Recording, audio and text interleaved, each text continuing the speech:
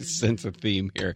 Hey, it's Gary and Shannon. Thanks for downloading, listening to the podcast of the Gary and Shannon Show. Now, if you want to listen to it live, you can do so every weekday from 10 a.m. until 2 p.m. in the greater Los Angeles area on KFI AM 640. Or you can go onto the iHeartRadio app and just type in KFI and listen live, listen to old shows, etc. Make sure that you subscribe not only to this podcast and share it with all your friends, but the pre-post podcast as well, which is bonus content that we can't do on the air for legal purposes. As the war between Gary and Shannon continues, heroes and villains become harder to identify. Gary and Shannon, separated in birth, fighting for their place in time to be solidified.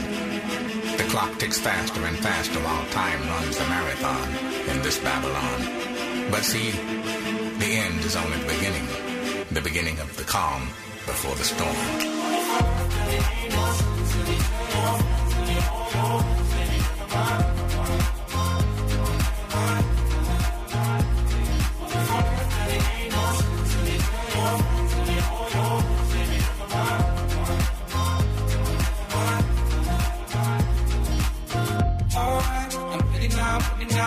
I ain't gonna stop right now. Alright, take it on me, I'm wearing a machine on my head.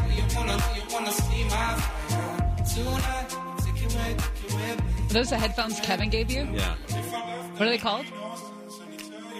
Blue? Blue. How do they work? I can hear you. Well, there you go. Can you hear Dennis Lloyd? What? That's the song. Oh. What? You hear the what? Oh my gosh, you guys, that was so much fun on Friday. Oh boy. Out at Old Stump Brewing. What a great time. And I had a beer to go. Well, I took That doesn't that's sound not legal? right. No, it's not. I didn't do that. I had a Crowler road soda canned for me, and it was the Disarray IPA. I love the Torrey Pines Pilsner. That was so good. Harold and Barbara and everybody out at Old Stump. And thank you for those of you who showed up. We had an absolute blast. I think it was no tan lines. The coconut porter or stout. Was it? Which one was it? That's the one I had. You had the coconut. Yeah, that one's super good. I love coconut though. You're a weirdo. Hey, we have another one coming up. We'll tell you when that's going to be. You got to pay attention, of course. Do we really? Eventually. Okay. I'm like, did I not get that memo? Yeah, we'll get out there somewhere. Hey, the super bloom is still causing problems around the world. Holy hell, Instagram. Instagram is to blame for Lake Elsinore shutting down because of people gridlocking the I-15. Kris Ankarlo, our super bloom correspondent, has been working the story. We're going to try to get him on at the top of next hour and talk more about this. Also, just if you're out there planning to do a movie shoot, just let someone know when you're going to be using either realistic or, in fact, real guns for your shoot. A cautionary tale coming up. Yeah, also, we have a soap opera to tell you all about. It has gripped Washington, D.C. I mean, people are obsessed with this love triangle square constant drama, and it involves eagles. Okay. Actually, I saw something in nature over the weekend. I was doing some light birding, just appreciating the birds around. And there seemed to be two male birds fighting each other for a female bird in the bush. Okay. And they're kind of at the top of the tree, and they're going after each other, right? They're fighting. They want to hook up with this female bird that's down below. And then all of a sudden, and they're loud, right? And then all of a sudden, a hawk comes and eats flying them, all low, three of them. And they stop. They stop fighting, and they suddenly realize, these two birds, it's like I saw them realize that chick's not worth them dying for her. And so then they took off. They're like, screw that. And those are the kinds of lessons that nature provides. In birding. Mm-hmm. Light birding as opposed to heavy birding. Well, I didn't have my books out. I didn't have my binoculars. Do you take notes on your birding? Because that would, to me, that would be like the definition. That would be the line. Heavy birding involves note-taking, record-keeping. Yes. That would be heavy birding. So this one you were just late. You're observing. Right. All right. Well, we have a couple people in the presidential race. Senator Kirsten Gillibrand has officially launched her campaign. Beto O'Rourke had an awkward weekend, to say the least. Some very high highs and some very low lows for Beto. Wax my what? Yeah. And I wonder who keeps their poetry that long. Isn't it? Well, I don't know. Anyway, we'll talk all about that. We start in Utrecht, Netherlands. A gunman killed 3 people and hurt 9 others on a streetcar in Utrecht. The mayor says this does appear to be a terror attack. It was an intense manhunt. They had heavily armed officers with dogs zeroing in on a nearby apartment. It happened at a busy intersection in a residential neighborhood. Now, authorities there in the Netherlands raised their terror alert level to the highest level, maximum, I think they call it, which for us would be like rainbow-colored or something. And a few hours after the shooting, they released a picture of a guy that they say is associated with the incident. They are not saying he's the gunman, but he's a 37-year-old Turkish-born guy. Gunman Tanis. Yeah, they showed a guy with a beard on board a tram in a blue hooded top. Now, there was also an order in the moments after this happened.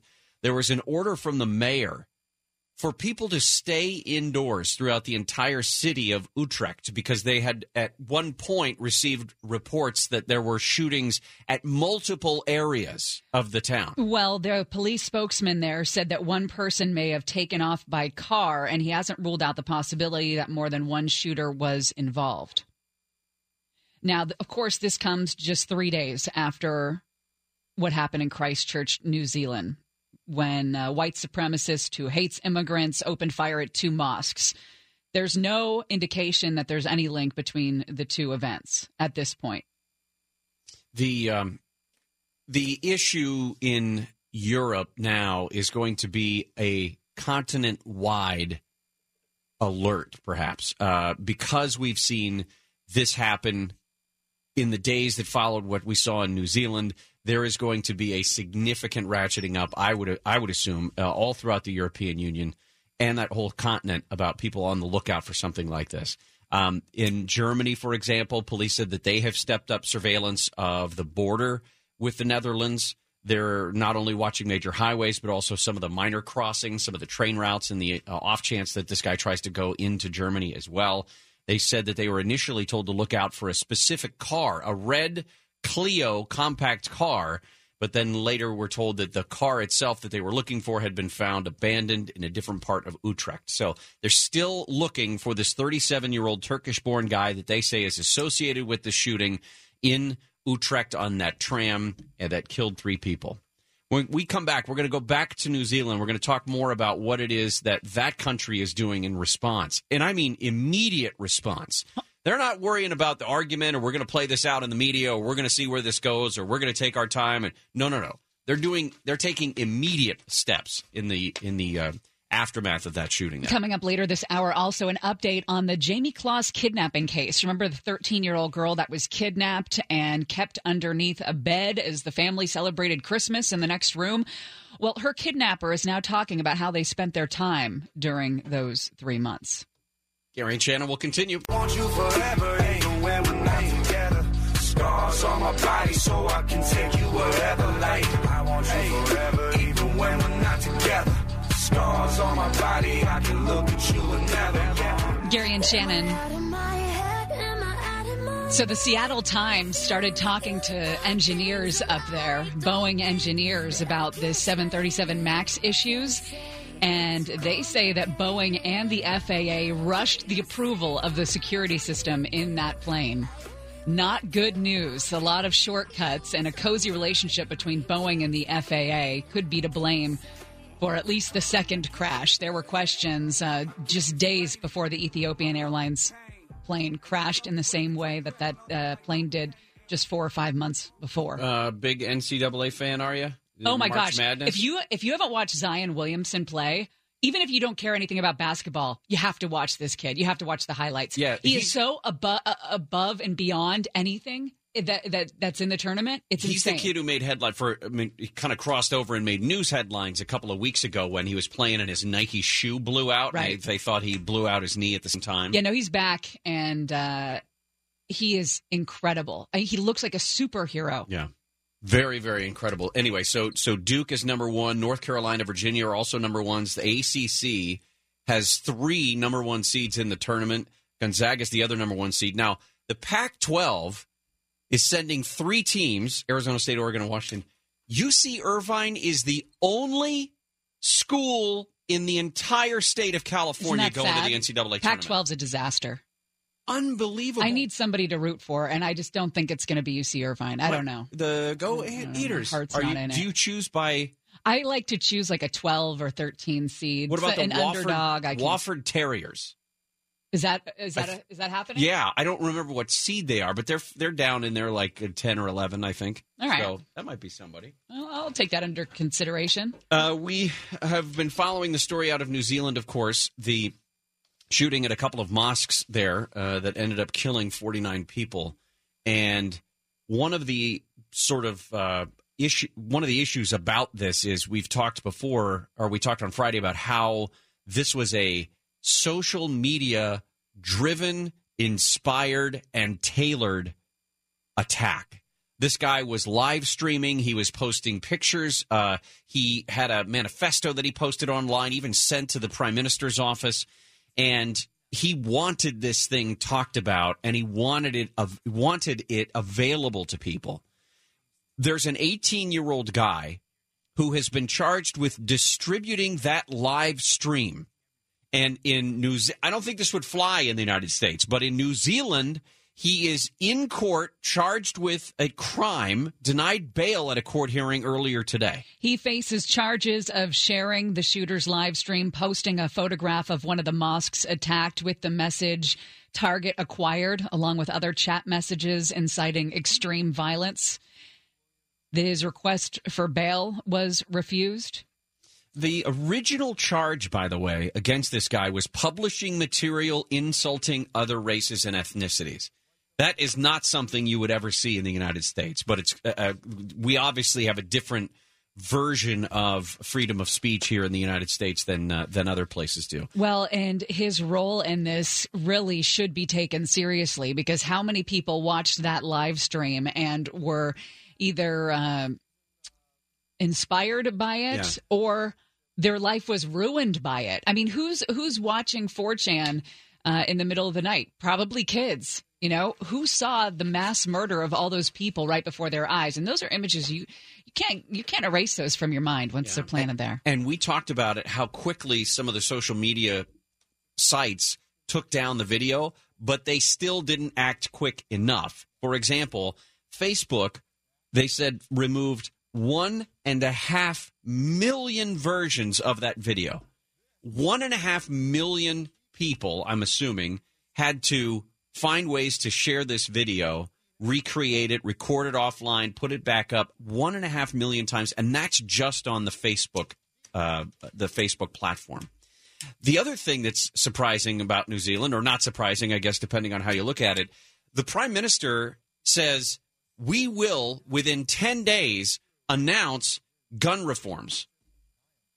There are people who have gone to gun shops, their online gun stores, whatever it is, there in New Zealand, and scooped up all the semi-automatic rifles they can because they know that they're going to be outlawed. Other people went into their closet, grabbed it, and just took it down to the police station and said, I don't want it. I don't want it in my house.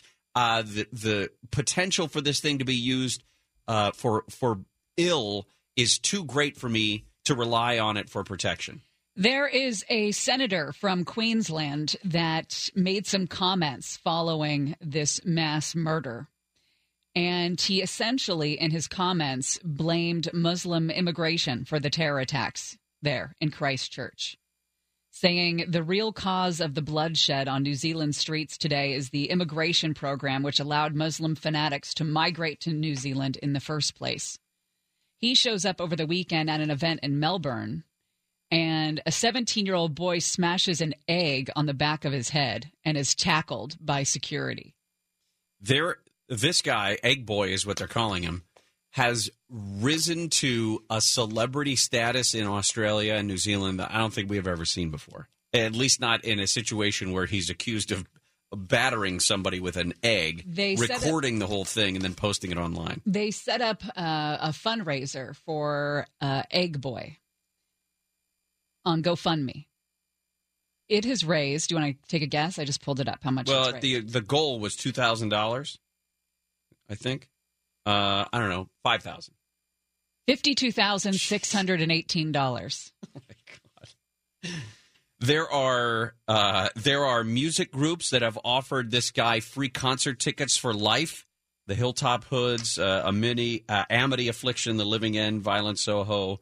Violent Soho, in fact, tweeted, "Holy S, he full smacks him with a lefty, and Egg Boy just cops it and keeps filming.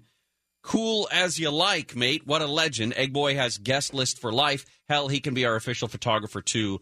Love you, Egg Boy." This guy had his pants handed to him right away. He was jumped on by security and other people who were just there to listen to this Fraser Anning, this senator, speak. The kid got tackled and will be charged, of course, but like you said, has gotten a lot of support on his side. All right, coming up next, like I said, Seattle Times has done an investigation, talked to a lot of Boeing engineers, and the information they have gleaned is very unfortunate. It looks like there were questions about this security system way before the latest crash of the 737 MAX, and these planes could be grounded now for months while they work this out. Gary and Shannon will continue.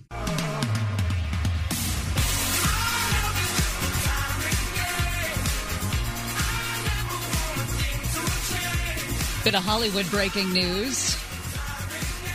The studio chief over at Warner Brothers, Kevin Tsujihara, is exiting his role as chairman and CEO. He's been there for 6 years.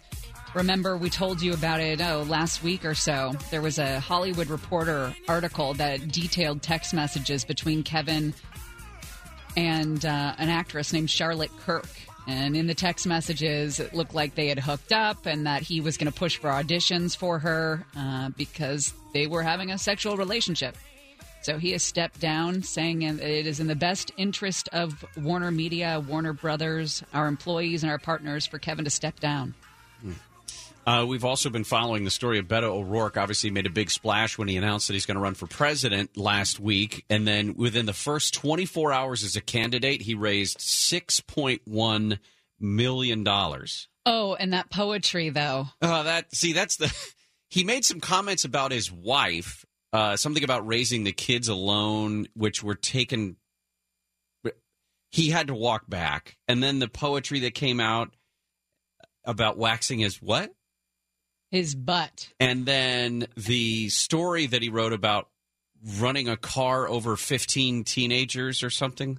Just an odd start for that guy. Well, and this is the thing. Whenever he speaks, I get the kind of feeling I get when I hear Gavin Newsom speak. I don't know who those guys are. I don't know who those people are because they speak in platitudes and campaign speech and everything's so careful. I don't know who they are. And then when you see stuff like this, you get a better idea of who that guy is. Well, and it's all for show, you know? We know that he drops F-bombs at some of his campaign events, right? And in the Vanity Fair article that came out last week, there were, I don't know, a half a dozen F-bombs that the guy dropped, which is totally fine. I don't care. It's that to me proves your point. There's two very different Beto O'Rourke's, right, and we got to try to figure out which one is which. Right. When you don't know who somebody is, trust that. That's a good point. Okay, so it looks like there might be a problem with the sensor on the 737 MAX Boeing jets. It was in 2014 when a Lufthansa flight took off from Spain. It was ascending normally, and then the plane's nose unexpectedly drops. This was an Airbus A321. And it began to fall. The co-pilot tried to raise the nose with his controls, and the plane pointed down even further. He tries again, nothing. This is according to a report by German investigators. It was falling from 31,000 feet, and the captain's pulling back on his stick as hard as he can. The nose finally responds, but he struggled to hold the plane level. It looked like the plane's angle of attack sensors which detect whether the wings have enough lift to keep flying, were malfunctioning. So the Airbus's anti-stall software forced the plane's nose down. The pilots were able to turn that off, and they continued the flight.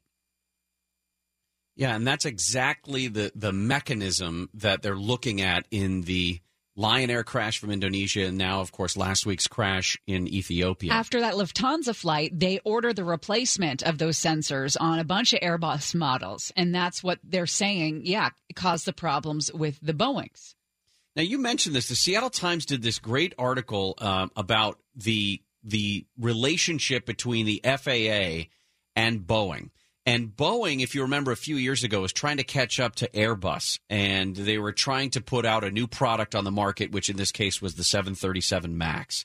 So the FAA, we mentioned this last week, they were cozy in terms of having Boeing officials, Boeing workers, certify some of the safety mechanisms on the new 737 MAX, which is exactly what they did in this case. Part of it is about not having enough money to do it themselves. Part of it is not having enough personnel to do it themselves. So the FAA routinely relies on the airlines to kind of police themselves. So the safety analysis that Boeing delivers to the FAA for this new flight system, it's called MCAS, Maneuvering Characteristics Augmentation System, excuse me, that they're suggesting that some of the safety analysis that was done, again, by Boeing on a Boeing airplane for the FAA was flawed. For example, it understated the power of this flight control system. So basically, if the plane detects, if the computer detects that the plane is stalling, it points the nose down to gain speed and get everything back and running again. You got to maintain a certain level of speed to keep the lift above the wings. What they're saying is the power of this new flight control system was wildly understated. It could move the plane a lot more than anyone suggested or anyone thought originally. There was another thing, that it failed to account for how the system would reset itself each time a pilot responded. Both of these incidents in the 737 MAX crashes, witnesses said it looked like the plane was going up and down several hundred feet, this waving thing, because the plane, the computer, once it was overridden by the pilot to say, whoa, we're not stalling, would reset itself and then assume that they were stalling again and go back into a dangerous dive. Engineers have told the Seattle Times it was all about that competition with Airbus that had them speed up deadlines and rush to sign off and rubber stamp the safety of their own planes at Boeing. That engineers reported feeling pressured to approve the subsequent safety reports quickly in order to keep up with the deadlines and remain competitive with Airbus. Now, that's disgusting. Yeah. And in the context of the Seattle Times story that they've been doing a fantastic job of covering, this story that they were putting together about the FAA, about the 737 MAX, and about the Boeing safety inspectors, the ones that were in control of it, that story was being put together 11 days ago, before the second crash in Ethiopia. Some breaking news out of the Netherlands, where it looks like the manhunt is over in Utrecht, where a shooter killed 3 people and wounded 5 more on a tram in this residential neighborhood. They do have a suspect that is in custody, has been arrested there in connection with this deadly tram shooting. All right, we come back. An update on the Jamie Kloss story. Remember the girl whose parents were killed and then she was kidnapped and held captive? We're getting some more details about what that life was like, living with this guy. The kidnapper talks about what they did in their free time. Gary and Shannon, KFI AM 640.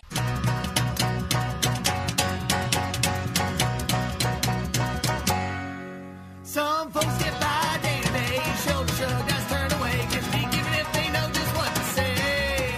That ain't for me, I don't believe in bending up for life's rich pageantry. And might be louder, I'm still gonna have my say. I'm gonna win the day. Win the day, I'll win the day. I don't give a damn what you people say. Sky comes crashing down on me, okay. And I'll win the day, I'll win the day. Up from the cradle down to the grave, try to take this mind, I'll stand my ground and say. Right? I guess we do weigh those choices in life, don't we? Yeah, it's tough. No. They're just gonna. You don't want to go anyway. Clayton Kershaw's not going to pitch, so Corey Seager's going to play. That'll be good. That's Yeah. good for him. Yeah, I was really struggling with if it was irresponsible to take the day off to go to opening day. I wouldn't say irresponsible.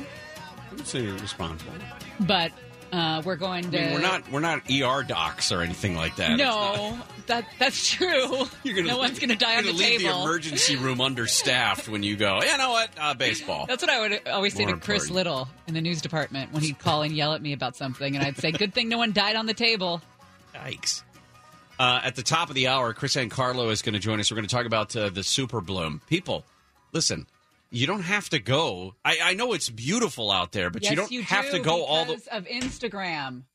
No, there are Nick- Super Blooms all over the place. Nick said he went to check out Super Bloom to legitimately check it out. And it was like a breaking news story with all the television stations lined up doing live shots, but it was just people taking pictures of their friends. Barbara, I'm out here in Lancaster where flowers are growing. Back to you in the studio. No, that's not what it was. What? Yes, it was. It was people just taking pictures of themselves and their friends to post. Look at me in the Super Bloom. Totally just stumbled upon Super Bloom. Look at me in my cute hat. Oh, this old sundress? Didn't even know I was wearing it. We're going to hell Anyway. as a humanity. Oh my gosh. It seems like we're picking up speed too. Oh yeah. Kirsten Gillibrand is in, by the way. The New York senator Thank God. has I've been waiting for that. has announced officially she's running for the nomination. Joe Biden really is the only high-profile probable candidate who has not made it official yet, but it's a matter of time. He stumbled over his own tongue this weekend and said that he was running and said, no, I can't make it official anymore. There's a reporter who works for WCCO in Wisconsin, and she did what all of us have probably done at one point in time. If you're a reporter, she wrote a letter to a prisoner hoping to get an interview. Yep. And this prisoner was the guy that kidnapped Jamie Kloss. Remember Jamie Kloss, 13 years old. Guy shows up to her house, shoots and kills her parents, takes her and keeps her for 3 months underneath his bed. So this guy's name is Jake Patterson. He's in jail waiting his next court appearance on charges of kidnap and murder. And this reporter sends him a letter saying, will you call me? I want to hear your story. And he does. He calls. That's got to be just... I agree with you. Every young reporter has done something like that. Yes. This is, I wouldn't say it's a lottery win, but it is. It is the a adrenaline yes. that you feel that I'm just getting, just thinking about that paying off. Man, when you get a call from the jail where this guy's being held, asking her if she would accept the charges to speak to him, and she goes, "Oh my God, yes!" So it's, well, for all intents and purposes, we believe it's Jake Patterson, this guy. I mean, there's no reason not to believe him. Spoke with her briefly on the phone and said to this reporter, of course I regret taking Jamie, but I loved her and I wanted to speak to her. Remember, the only connection that he had to Jamie Kloss was when he was driving home from a temp job at a cheese factory. He saw her getting off a school bus and immediately fell in love with her. He told this reporter, parts of me really know I shouldn't be talking to you, but I didn't want to cause any more trouble. I love her. He went on to say that in the 3 months he kept Jamie in his home there, they were, quoting here, just like watching TV, playing board games and talking about stuff. We cooked a lot. Like everything we made was homemade. It's clear that this guy's got some issues going on. I mean, outside of the whole, murder charges and everything. That's the thing. I mean, if it was just the abduction and he was lonely and wanted to play board games with somebody, that's one thing. I don't understand it. But the murder's not brought up.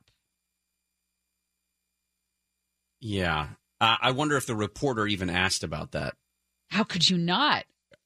Well, what was it like to you're a kill reporter those at two WCCO. people? That's how you could not We were do it. all reporters at WCCO at one point, or the WCCO of the West.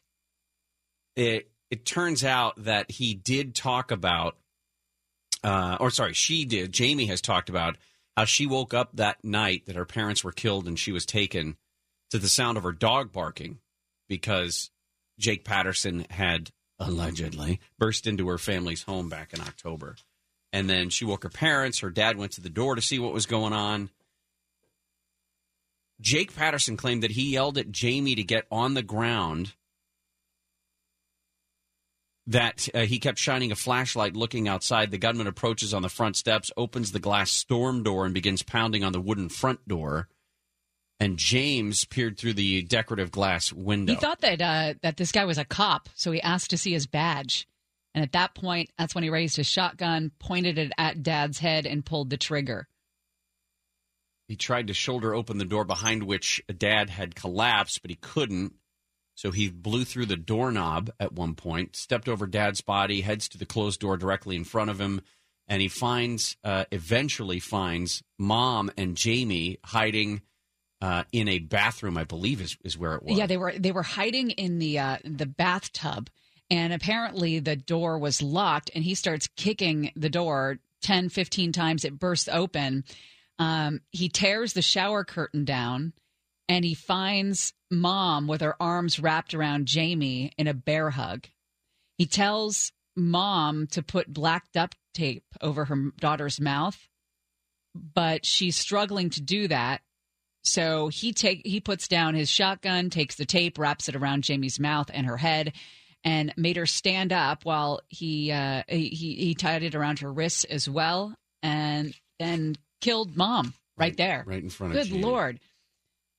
And Jamie hasn't, of course, made any public, statements or anything, and you don't think she's going to. Elizabeth Smart has gotten involved in this, telling people, "Hey, let this girl heal. Let's call off the WCCO reporters if there are any trying to get the scoop on how she's doing." When we come back next hour, we're going to talk about the Super Bloom. We're also going to talk about how much money the state has been raking in because of your pot habit. And pot habit. Some of it might actually be used to bribe public officials. We'll tell you how. No. Public officials and bribery? Yes. If it's meant to be, it'll be, it'll be. Baby, just let it be. If it's meant to be, it'll be, it'll be. Baby, just let it be. So won't you ride with me, see where this thing goes. If it's meant to be, it'll be, it'll be. Baby, if it's meant to be. So Gary and Shannon. What is that right here? What is this muscle? That's one of your abs. It's like an oblique. Yeah. Did you hurt it? It felt like a tear. Is it an oblique, maybe? That's what I said. Yeah. Well, we'll see how that goes. Oh, well. That's why I don't dance anymore. I mean, what do you need those Can you for? dislocate a rib on the side, or is that just in the middle? There's nothing for it to be dislocated from on the side. I wouldn't think so. Like you could probably rip the stuff in between it, your meat, but you could dislocate it from your sternum. So Thank you for attending Biology 101. I read a great story. I actually emailed the reporter because the way she wrote it was just so great. In the Palm Springs Desert Sun, and then USA Today picked it up. This is all about Lake Elsinore basically shutting down to the public Walker Canyon because thousands of people arrived to see the Super Bloom. Just gridlock on the 15. The city streets around the trailhead were insane. The city called it a public safety emergency using hashtags like Poppy Shutdown, Poppy Nightmare. Is it over yet? What about Poppy Apocalypse? Ooh, that's good. And it's all about the Instagram, right? It's all about what can I post? What can I post that'll make a good picture? Well, Kris Ankarlo is one of the guys who's been out there and creating massive headaches for people in Lake Elsinore. Before we get to Kris, let me just read this excerpt from this article. What's her name again? Nicole Hayden's article. Sarah Pierce, 28, of Venice, was with two of her friends. Two of the girls didn't plan their outfits ahead of time. They just happened to wake up looking super bloom chic. The third friend said she for sure planned her outfit in preparation for their poppy adventure. Effortless sundresses and practical, stylish sun hats were popular choices. Other popular fashions include sunburned shoulders and noses, crying children, and scraped knees from falling down. I love that. That's sort of the poetry that Kris blesses us with. You know all what? the You're time. right. That is Kris Ankarlo like. Hey, guys. Are you running? What are What's you happening? doing? I'm climbing to the top of a mountain for you.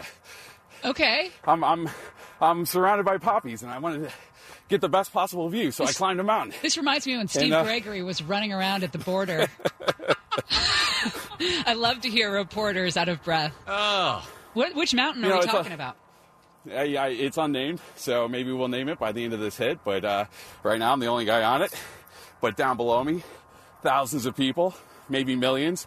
They're all taking pictures of all the pictures, and some of them have umbrellas, some of them don't. They all have big cameras. They've all gone to, it looks like they've all gone to school for photography. And there's a lot of great prom shots happening.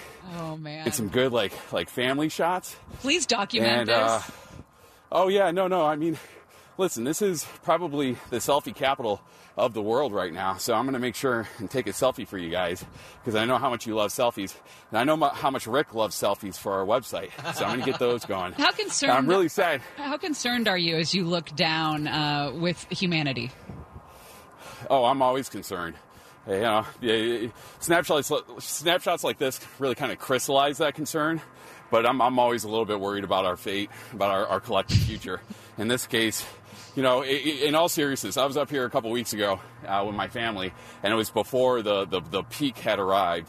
And, it was just me and my wife and my 2 daughters, and we're hiking around. Everything's easy breezy. For the most part, people are pretty respectful of the space. And I'm looking down right now on a section that we walked along, I'd say it was about 3 weeks ago.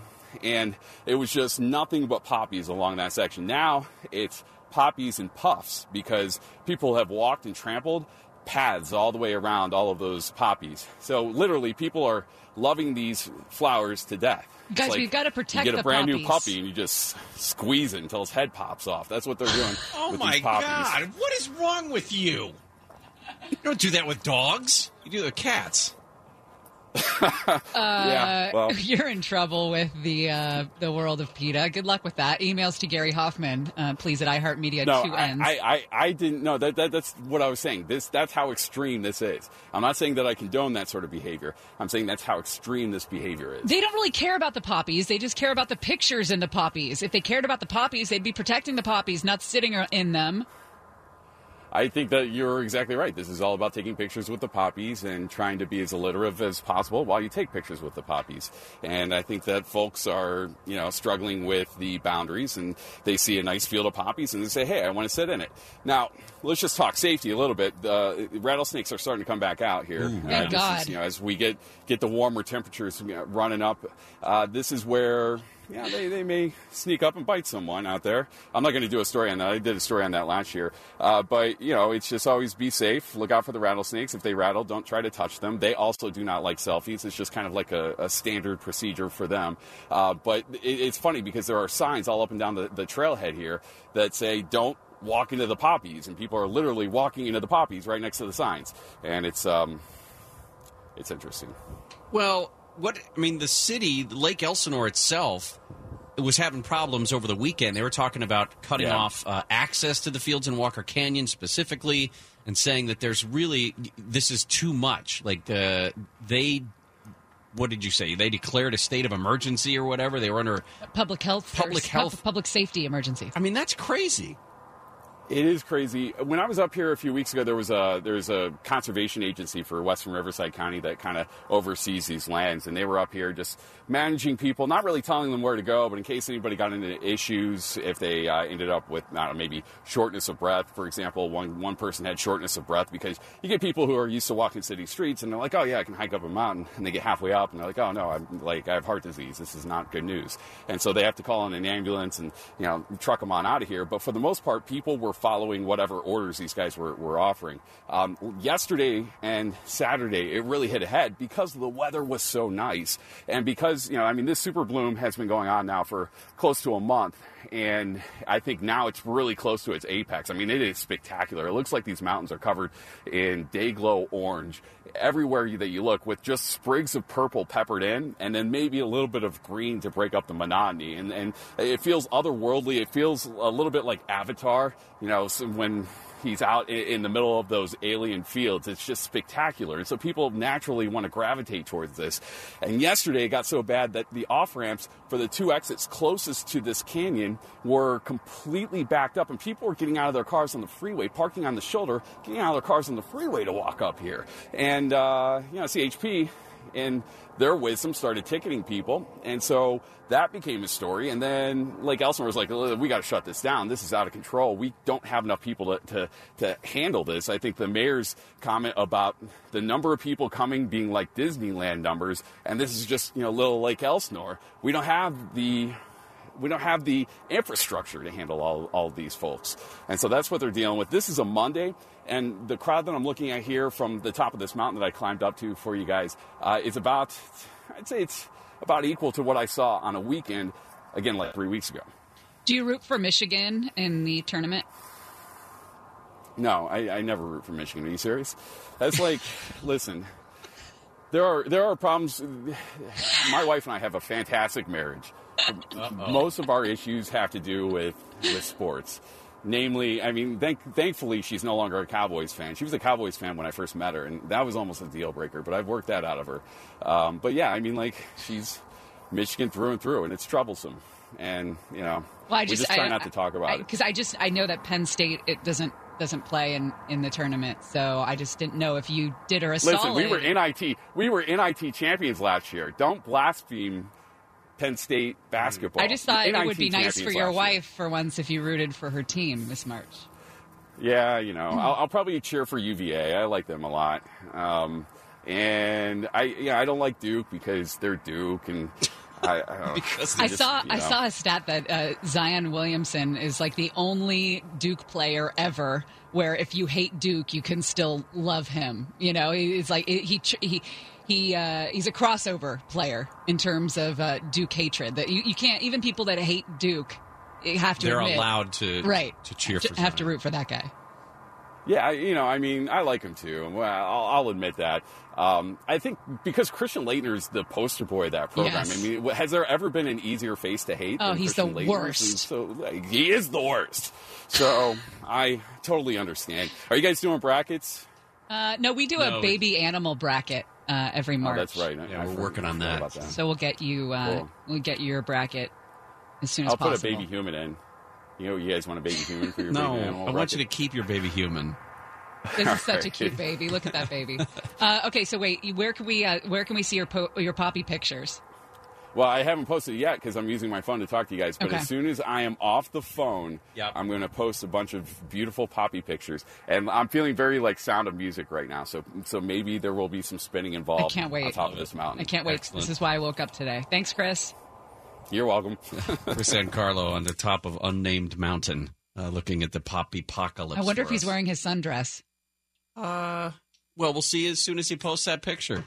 Make sure we'll get that to you. Well, it's very in vogue to hate the rich people these days, isn't it? With this college cheating scam and everything else. Well, it looks like there are some criminals that are also trying to take advantage of the super wealthy in Orange County. We'll tell you about them when we come back. Gary and Shannon will continue.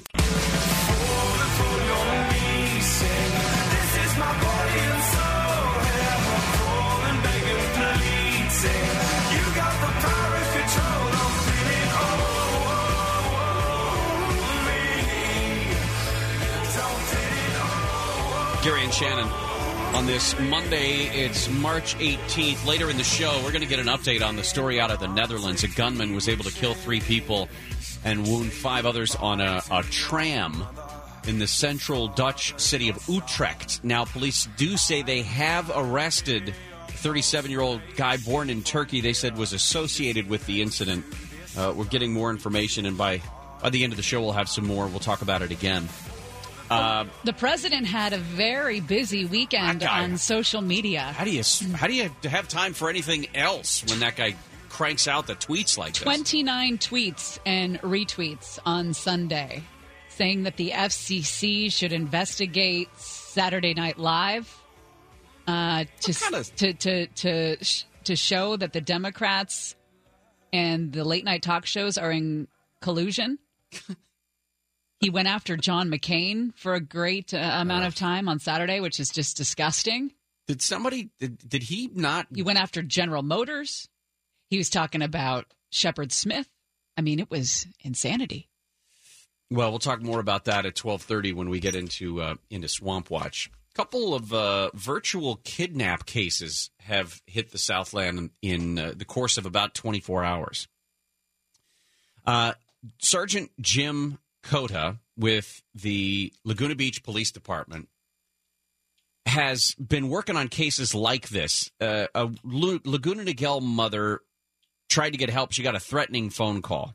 And what's happening is people will call your phone and say, your kid has been kidnapped, or we're holding your kid and we're not going to let them go until you give us money. Yeah, this woman says it was about 2:30 p.m. on March 7th where she gets a call on her cell phone. And the guy in the other end says, yeah, I've kidnapped your daughter. I'm holding her and I want $5,000 or I'm going to kill the girl. Then they order the victim to stay on the phone with him throughout going to the bank, withdrawing the money, the whole bit. Yeah, so you ostensibly wouldn't be able to check. If you were on the phone the whole time, you're not going to be able to check on the condition of your daughter. Text your daughter, right. So the guy goes to there's a sound of a woman screaming in the background on the other end of the phone, saying that she'd been kidnapped or yelling, and in that sort of a high-stress environment, you probably wouldn't even be able to recognize your daughter's voice. So the victim goes and withdraws $5,000, goes to a various wire transfer location outside the city where he transfers money to an account in Mexico. About 6:30 p.m. And this is 4 hours of terror, right? Because the first call came in at 2:30? Yeah. 4 hours of this. He's completing the last transaction, and he gets a call from his daughter. Are you okay? Yeah, I'm fine. I'm in Laguna Beach. What's up? You weren't kidnapped? No, I wasn't kidnapped. He could not stop that final transfer of the funds. A day later, 11 in the morning, Laguna Beach police get another call. In this case, the victim was told that her daughter, who actually goes to college in Chicago, had been captured, directed again to withdraw money, wire it to a Mexican account from the same location in Costa Mesa. And according to police, according to that Sergeant Jim Cota, once the mom pulls out the money, she calls the police department. But officers are able to stop her on the way out of town. They're able to stop the transfer of money. The woman was eventually able to contact her daughter in Chicago and confirm that she was safe. There's a spike of these scams in Orange County specifically. There have been several incidents reported in San Clemente recently. Last summer, they did the same thing. The FBI has been on to these people. And they say that one of the signs is when they keep you on the phone like that. But here's the other thing. Like, if my daughter's been kidnapped, if I believe that, I don't want to hang up that phone of the guy that has her. Right. You know? On the off chance that you're going to make that person mad and they're going to end up hurting your kid. Yeah, you want to keep contact, the only contact you have with your kid. I guess I'm lucky enough to have a couple of phones available. Right. I mean, if I'm home and my wife is there, or I guess it wouldn't make sense if my daughter was there, I would know right away that she wasn't kidnapped. But the FBI says if you do get one of these calls, the first thing they tell you is hang up. But that would be the hardest thing to do. That's the first thing they tell you to do. If you don't hang up, you can stall for time, ask for proof of life, proof that the person reportedly kidnapped is really your relative. And then while you're doing that, somehow locate your family member immediately. And, of course, report it to law enforcement. And if you can do that all while on the phone, clearly, I mean, that's going to keep open a line of communication that would eventually, hopefully, allow the police to figure out who was doing this. All right, coming up next, California's got cannabis cash everywhere. It's just being stuffed in all sorts of pockets. What? That wasn't weird. I didn't say anything wrong. I know. Why'd you make the face? You thought I was going to say something. I did. Yeah. Thank you for not. Cleaning it up. Gary and Shannon will continue in just a moment. You watch me bleed until I can't breathe.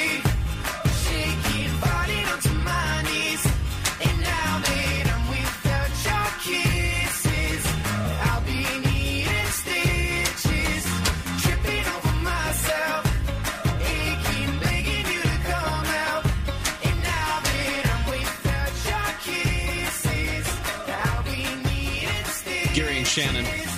Next hour, we're going to get into Swamp Watch, of course. Talk about our 2020 candidates. Kirsten Gillibrand made it official. Joe Biden had quite the slip over the weekend. Made it official and then not official. I didn't mean to say that. That's kind of what he said. So we'll talk all about that when we get into what's going on in Washington, D.C. Also going on in Washington, D.C., a tale of love, loss, and raccoons. We'll bring it to you in the next hour as well. We, a couple years ago, approved Prop 64, which, of course, allows recreational marijuana use in California. At the time, though, we also would leave it up to cities and counties to determine what level, perhaps, of business in legal marijuana they were going to allow. A lot of cities and counties decided they just didn't want to have anything to do with it, so they decided that it was going to be illegal. And that resistance is why there are so many bribery attempts. They want to buy help from city and county officials so that they can set up shop and start making a bunch of money. It's just ripe for bribery. Yeah, and it's even though we do have legalized marijuana in California, the black market marijuana market is supposed to be 3 or 4 times bigger in terms of billions of dollars. I think it's 3.7 billion. Yeah, more than 4 times the size of the legal market. All right, so that's also an issue here where even if you've got a place like Humboldt County where the majority of our marijuana was grown, that Emerald Triangle area, there are still rules that you have to play by if you're going to have a legal marijuana farm up there. By the way, that Netflix show that I watched called Murder Mountain, spectacular in terms of explaining how old school marijuana farms are now faced with jumping through all these bureaucratic hoops just to remain legal. There's a story out of Siskiyou County up there. The sheriff, John Lopi is his name. And he was caught off guard, he says, when a stranger offered him $1 million if he'd keep deputies away from these cannabis farms, the illegal cannabis farms. He calls the FBI, and they set up a sting. And eventually, deliveries of envelopes stuffed with thousands of dollars in cash were recorded by those FBI cameras and microphones. And 2 people were later indicted by a federal grand jury for attempting to bribe the elected sheriff. This has been going on for a long time, where people bribe city officials to get government contracts or what have you. Or cops to look the other way, perhaps. All of that is done. It's just now people are getting caught. Apparently, they've got about half a dozen government corruption cases. Oh, and they're spectacular. Jermaine Wright, Mayor Pro Tem of Adelanto, charged with agreeing to accept the bribe to fast-track a marijuana business. There was a guy in Humboldt County who was the building inspector, Patrick McTeague, arrested, charged with accepting $100,000 in bribes from marijuana businesses who were trying to get some help on their county permits. There was a federal jury reached guilty verdicts to bribery and extortion against Michael Kimbrough, who just happened to be a field representative for then Congresswoman Janice Hahn, because Michael Kimbrough accepted cash from an undercover FBI agent while pledging his undying support to protect a dispensary that was in the city of Compton that the city was trying to close. Another one, just last week, developer Dorian Gray held to answer by a judge in a preliminary hearing on charges of offering bribes to a city council president in Oakland and to the assistant city administrator in Oakland.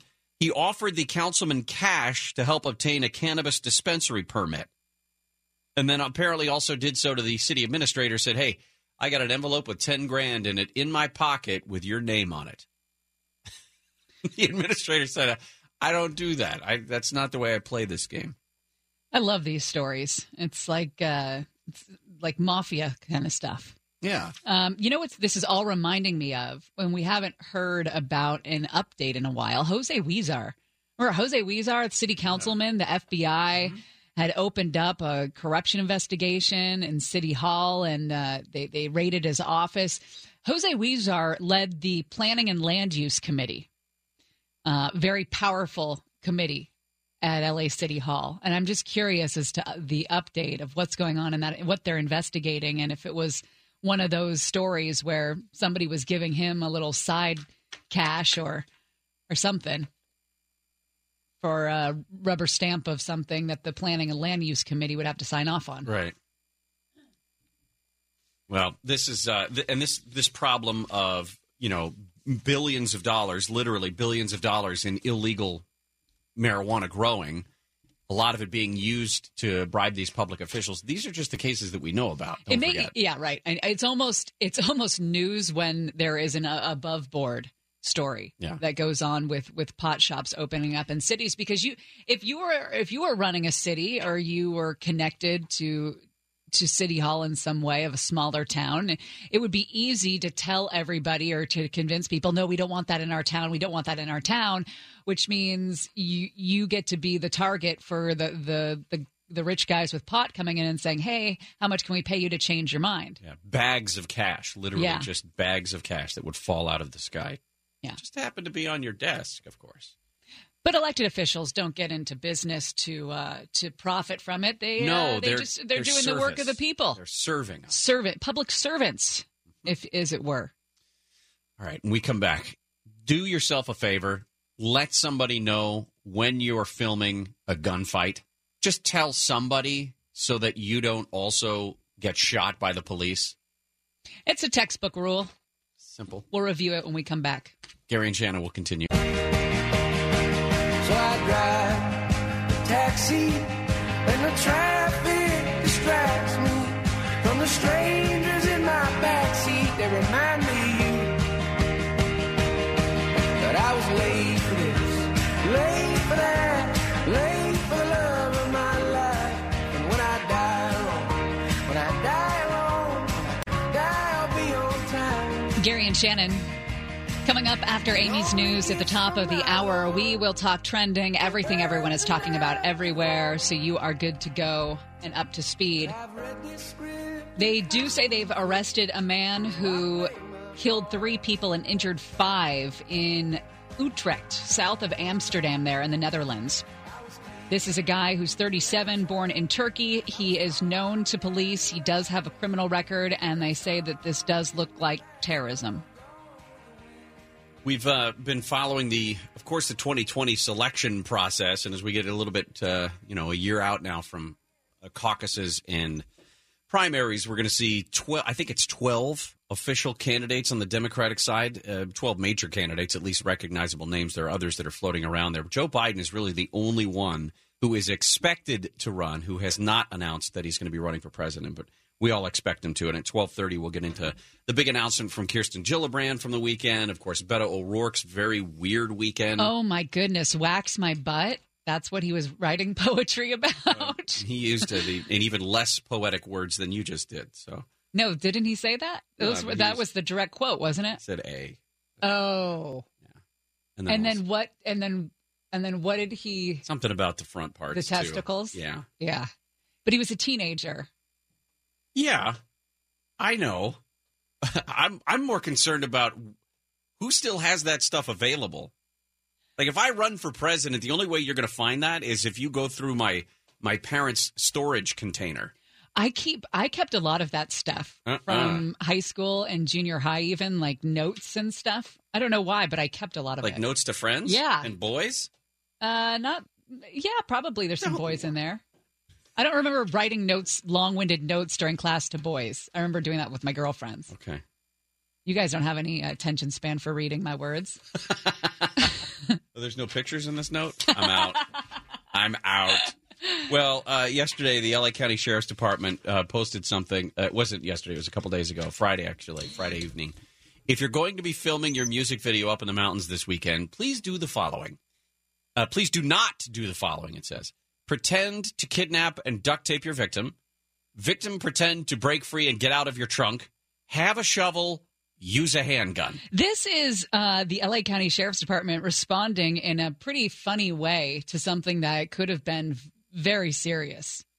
Yeah, it was Wednesday when the San Dimas station received a call about a possible kidnapping way up on Highway 39. in the San Gabriel Mountains. The caller said he saw 2 suspects pointing a gun at a victim whose hands were duct taped near a black BMW. He said that these guys also have a shovel with them. So deputies, of course, rushed to the scene, lights and sirens blazing, and they detained 3 men. They figured, I don't know how you figured this out, though. I mean, was there somebody there with a camera? That would be the assumption, right? There's one guy with a camera, one guy with a handgun, and one guy with his hands duct taped as he's getting out of the back of the BMW.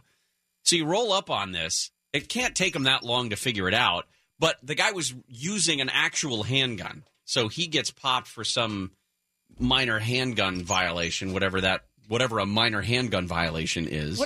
What I want to know is how long did it take to tell this story to the cops and for the cops to actually believe this? Because if I pull up on a scene like this and you start telling me, oh, we're just shooting a music video, I'm saying baloney. Well, what if I have a high-definition camera with me? And I don't just pull out my phone and I go, we're getting some B-roll for the great kidnapping scene in my next movie. I guess it would be the guy that's in the duct-taped situation that would have to say, I'm okay. They're just doing this for a music video. The gun's not loaded. We're all in this together. Separate everybody. I'd still be suspicious. Yeah. If I were one of the responding officers. We tweeted the picture and the actual tweet that you can see from the Sheriff's Department as well, at Gary and Shannon. It's also up on our website if you go to KFIAM640.com and use the keyword Gary and Shannon. So there was a group of my friends that right after high school, some of them stayed in town and I was away. We had started a sketch comedy group. And what was the name? The Lonely Boys. And they were doing... It's almost too true. They were doing a takeoff on America's Funniest Home Videos, and it was called America's Funniest Groin Injuries. Okay, I like it. That's good. The first scene is Bob's walking down the street, and somebody opens the door on like a 78 Trans Am, which is the size of a battleship. The door alone. Yeah. And the door opens up, and it's one of those doors that didn't have the A-frame over the window. It was just the door that would open. So if the window was down, you're looking at a half a sheet of metal. Right into the groin. And right smack into the groin to the point where the guy is up holding himself, and he's like riding, totally exaggerating the injury, riding the door. Anyway, we were going downtown, Petaluma, and from across the street, somebody had the camera, so it wouldn't look like we were just standing next to the guy who was going to be the target of this scene. Yeah. And these were all friends, all staged. Everybody knew each other. We were all doing this. One guy walks up, and just from across the street is what you see it, so it didn't actually connect, but he kicks the guy right between the legs and then turns around and runs off into like a parking garage, which is a half a block away, through an alley up, and the guy's, rolling around on the ground, holding himself, etc. The cops got called. Whoever saw them do this gave a description of the kicker and said he ran off into the parking garage. The cops got him and held him for a good hour and a half before we could convince. That is funny. I was gone at the time, but before they could convince the cops. That is funny. You know what? And that's the thing. It would have taken me a long time. I'm wondering how long the deputies were there, because you got to vet that out. I mean, what are the chances that it's just a bunch of kids playing "Look at My Groin, It Hurts"? Okay, that was a different show. I forget the name of it. Look at My Groin, It Hurts? No. America's Funniest Groin Injuries. Right. Okay. I'm sure it's probably on the YouTubes by now. Really? No, I don't think so. Let's that Google was long before YouTube. There's like one guy out of your group of friends that is still making these videos, probably. I would say there's probably a couple of them. It's possible. All right, when we come back, we're going to spend a lot of time in D.C. next hour, because not only are we going to talk about politics and who wants to be running for president or who is running for president, we're going to talk about a little bit of light birding for you to start your Monday, and specifically some eagles in D.C. There are a lot of groin injury videos out there. This was not a unique idea. Well, hold on a second. For us, it was like 1991. Yeah. So unless those predate 1991, I don't want you saying that we stole our idea from somebody else. All right. Gary and Shannon will continue right after this. If you feel it, could you let me know? Ask me no questions, I won't tell you no lies. I'm not asking for a miracle. We're looking for angels in the darkest disguise. I'm not asking for a miracle. Ask me no questions, I won't tell you no lies. I'm not asking for a miracle. Gary and Shannon. Nepotism works. One of the latest quotes to come out of the college admissions scandal from one of the major names in Hollywood. Nepotism works, and I have no problems with it. And you know what? I kind of agree with him. Yes. If I had kids and the connections. We mentioned this last week that this is sort of, I guess, pulling the curtain back on conversations that I know a lot of people have been having about how we look at college going forward and university educations, because so many people are getting so far behind in student loans. They're going into massive debt in an attempt to get a master's degree in medieval puppetry or whatever BS degree they're getting, and then complaining about the fact that they don't have a job. They can't figure out how to do anything with whatever degree they have. So there are people who are saying, listen, we got to stop pushing every kid and their brother and sister into college. It's just not for everyone. It's not, and it was never really designed to be for everyone. So interesting in terms of that. I love hearing that refrain every once in a while. You just sent me down the Google hole of medieval puppetry and the history of puppetry in Britain. And? Apparently the Victoria and Albert Museum has an extensive display on puppetry, medieval puppetry. I'm telling you, those puppets are pretty brutal. Hey, what else is going on? Time for What's Happening. Well, a shooter killed 3 people, wounded 5 more this morning in what authorities say may have been a terror attack. This is in Utrecht, the Netherlands. It's just south of Amsterdam. They do have a suspect in custody after an intense manhunt today. They say that this guy is born in Turkey. His name's Gökmen Tanis, 37, had a criminal record and was known to police. Of course, the timing of this is what adds to it, coming 3 days after the attack in New Zealand that killed 50 people when a guy opened fire at a couple of mosques in Christchurch. Donna Brazile is trending.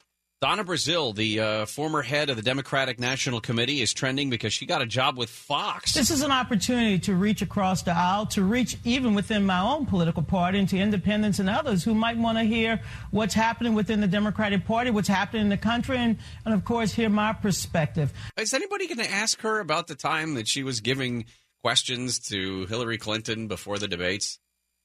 Right. Any questions about meeting with Bill Clinton inside the plane on the tarmac? Now, listen, the whole Bernie Sanders debacle. Oh my gosh! I mean, punching that guy in the face and making him wait his turn, or whatever their reasoning was. It's not like the Democrats hold her up as their spokesperson. No, but she will have some pretty significant insight into some of the people who are running for president. But I don't know if I even trust her after all of that, after 2016. Okay. You got to give people a chance. A second chance? Give her a chance. She'll win you over. Okay. Look at you. Feel good Monday. This is grossing me out. Oh, I love it. Hilton is in the news. Hilton Hotels, they have a plan for your used soap. They are going to collect used bars of soap and recycle them into new bars of soap. I would love to know. I would like to go on the record as saying a used bar of soap is never going to be a new bar of soap. Well, do you change your soap every day? It's my soap. It's not Bob from Chicago's soap Bob that was and his left random dirt and hair and right. This is a project in conjunction with Clean the World, the organization that distributes soap to communities in need. They're going to collect soap from the various hotels, including all of the Embassy Suites, Hilton Garden Inn, Hampton Homewood Suites, and Home 2 Suites. They say it's crushed, sanitized, and cut into new soap bars. Right. How do you get Bob's hair out of that soap? You burn it, or you melt it. It's still there. That stuff would float to the top, and then of Bob's hair. You skim across the top, skim the detritus off the top of the soap soup, and then put it all back together. Nothing wrong with that. You want to wash yourself with Bob's hair? What's the average stay in a hotel? 2 nights? Probably. 3 nights, something like that? Mm-hmm. And those little bars of soap always outlast you, right? I don't think I've ever gone through an entire bar of that, feels as soft as a deck of playing cards. But I don't think I've ever gone through that. So they're just dealing with, what? It's used. I know, but they're going to sanitize it. Soap, it's self-clean. Yeah, soap is always clean. By definition, soap is clean. I know you're one of those people that doesn't want to throw anything out, but this is where I draw the line. You've got to throw out your used soap. Nobody wants to bathe themselves in your leg hair. Moving on. The Super Bloom ban has lifted. Lake Elsinore has reopened, which is why Kris Ankarlo is right now doing a yoga pose in a field of poppies to get the perfect angles for his perfect selfie that will get as many likes as it possibly can. And knowing him, it's going to. He hasn't posted anything yet. I texted him. Have you been trying to take the perfect selfie this entire time? Nothing. He said he's getting lots of good pictures. I talked to him right before the top of the hour. Okay. But he's got to actually post them. Well, there's that. MySpace, guys, has lost every single piece of content uploaded to its site before 2016. Is someone upset now? Is MySpace, is that the one where you had like your top 8 friends or something? I was never on the MySpace. I don't think I was either. But yes, it was that. That was where the friend thing started. They said, and there was a lot of music as well. Music has been lost permanently. And I guess for a long time, people were using MySpace to share music, to get music. They called it the MySpace generation cohort of artists. Lily Allen, Arctic Monkeys, Yesayer, they all got sort of their start and became popular on MySpace. Oh, interesting. I didn't know that about those. So, but that's weird, though, because I don't know anybody that still had stuff on MySpace that they couldn't, that they hadn't taken down or put on a different page. Jelly Belly is getting into the cannabinoidal.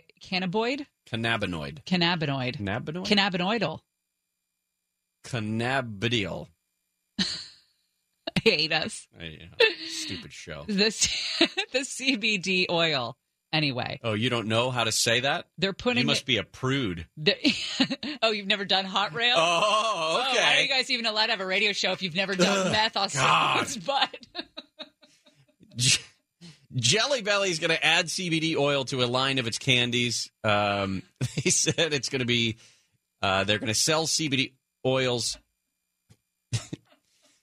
38 flavors, including toasted marshmallow, mango, pina colada, all of it. Now they're saying that the CBD is not the one that gets you high. No. CBD is for like if you have anxiety or you have pain. Right, you want to go to sleep. Mm-hmm. But it's the other stuff. It's the THC that will get you. That will get you the high.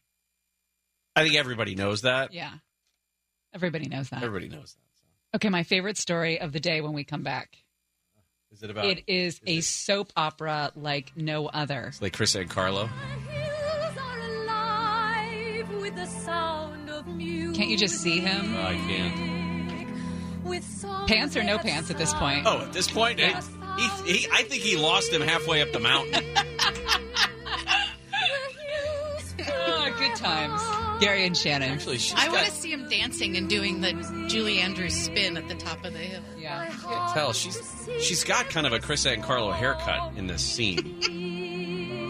Look at that. Without the beard. That's a Kris Ankarlo smile right there. I could never sit through this movie. Nobody should have to sit through this. It's one of my mother's favorite movies. But the most terrifying celebration of Nazism you've ever seen. Is it? Well, I mean, just that she's so... I know that that's part of the dichotomy, is that you can have so much pathos in the Nazi part of it and such happiness in the finding joy in a stream. When I was a child, this is the part I couldn't get over, her happiness. Like her just... unbridled joy and meanwhile, everything. Smoke from the takeover of Europe in the background. Jesus. Yes. You guys, way to wreck a Sorry. movie. Keeping it real. I read a history book or two. All right. Gary and Shannon will continue in just a moment. Amy The stupidest King. show in America. So let's go back to Alcatraz on the blackened afternoon. I see your eyes beating tough and the bleeding steady. So let's go back to Alcatraz on the blackened afternoon. I see your eyes beating tough. I don't think that happened. I guess we'll find out, huh? It is a busy Swamp Someone's Watch knocking on your door. day. Hey, I saw you the other day. It is a busy Swamp Watch day. What do you mean? Well, we've got who's running now? Kirsten Gillibrand. Right. She's gonna have an issue. one lady? Yeah. Yes, she is another woman. I think they're... Wow. How many is that? So 5? we talked about the Beto O'Rourke media love affair with him last week after he announced. Well, coverage kind of took a turn over the weekend. Apparently, people are upset that he's not a woman. They're upset that he appears to be too Republican for the Democrats. Oh, and the poetry he wrote as a teenager involves things like "wax my butt." I think that's one of the lines in his poems. We'll go through those with you because they're fun. But let's talk about some friends of ours in the bird world. This is all anyone can talk about in Washington, D.C. That's sad, considering there's a lot going on in D.C. It's a love affair, It's one of those. but it's also a tale of trouble, rough waters in this said love affair. We're talking about the relationship between liberty and justice. Liberty and Justice are bald eagles who have nested and raised eaglets together for 14 years on the grounds of the D.C. Police Academy. They have a mating ritual that they go through every year. They mate, the eggs are laid, the hatching happens, people set up the eagle cams, everyone loves it. But this year, they say it's been unusually dramatic, twists and turns. And the Eagle Watcher community is just flummoxed. They say it's been a roller coaster ride. So here's the deal. They made it, just like they always do, February 9th. That's their day, huh? That's their day. Now, normally at that point, Liberty would lay eggs, usually 2, and spend most of her time sitting on them while they incubated. And the male, Justice, would go get food to bring it back to the family. But not this year. Not this year. Not this year. So they hook up, and Justice leaves. The dad just leaves. And so Liberty... Damn it, Liberty, I can't stand for this Liberty's anymore. stuck there, keeping the eggs warm, but she also has to gather food, right? And so during Justice's exit, during Dad's exit, a younger male eagle swoops in at the nest and starts courting Liberty. Ma'am, I So just people outside fixing that fence out there and noticed you all alone up in here. So some speculated that this younger eagle actually fought the dad and drove him from the nest. But you can't confirm or deny that. There's no evidence. How do you determine that? And then another eagle shows up. A second young male eagle shows up. This sounds like a to Lifetime hook up movie. with her. I know. I told you it was dramatic. So after about 10 days of no dad, Liberty's like, screw this. She's been like talking to the younger eagles or whatever, but she's like, I got to get out of this nest. I've got to move on. So she leaves. She starts making short flights away from the nest, but unfortunately, the temperature of the eggs she was sitting on dropped too low, and so they were never going to be viable. Uh-oh. So then she starts flying away with one of the younger eagles, one of the new suitors, for like 2 days and just leaves the non-viable eggs sitting in the nest. Like she has like a weekend with him. And so as soon as she comes back, by the way, the dad comes back. Justice comes back. Justice, I thought you were dead. I mean, he was gone for 2 weeks. Where Where have you been? I thought you were gone for good. Now, she did not take him back right away.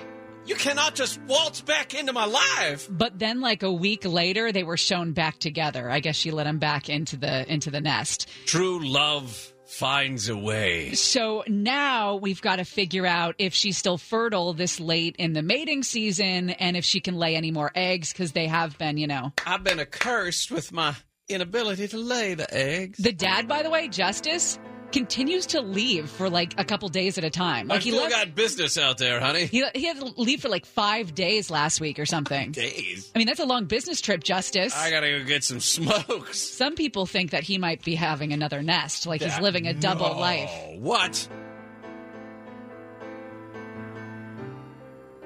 Anyway, I thought you'd just want to know what was going on. Very dramatic. Mm-hmm. Very dramatic. Bald Eagle is a very charismatic character. I thought it was interesting. It is. All right, we'll talk about Swamp Watch when we come back. Gary and Shannon will continue. Nobody wants to be alone, but tonight we're all believers, and I feel alright with all of my heart. Tonight we're all believers, and I feel alright as long as you are.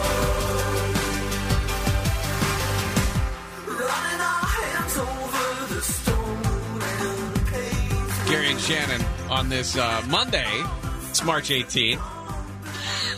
At the top of the hour, we're going to get an update on the situation in the Netherlands.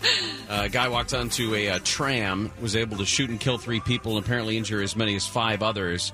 And, of course, we'll check in, make sure that, see if there's any new news on that. I've got an update update from Lake Elsinore and Kris Ankarlo among the poppies. Yeah. The hills are alive with the boy. sound of people taking selfies and He's the spinning. puppies. He's spinning around. And it's so beautiful and gorgeous that people fall down the mountain while they're taking pictures that are selfies in the puppies. I feel like we should It's actually apologize to his pretty wife. gorgeous. As you look around, I mean, this is best classified as an actual super bloom. And here's the mountain that I climbed up. I don't know if you could call it a mountain. Maybe a ridge. We'll call it a mountain. Oh my God, is that not the best thing? Oh my gosh. Good for him. So good. It's time for Swamp Watch. Drain the swamp. We're going to drain the swamp of Washington. We're going to have fun doing it. We're all doing it together.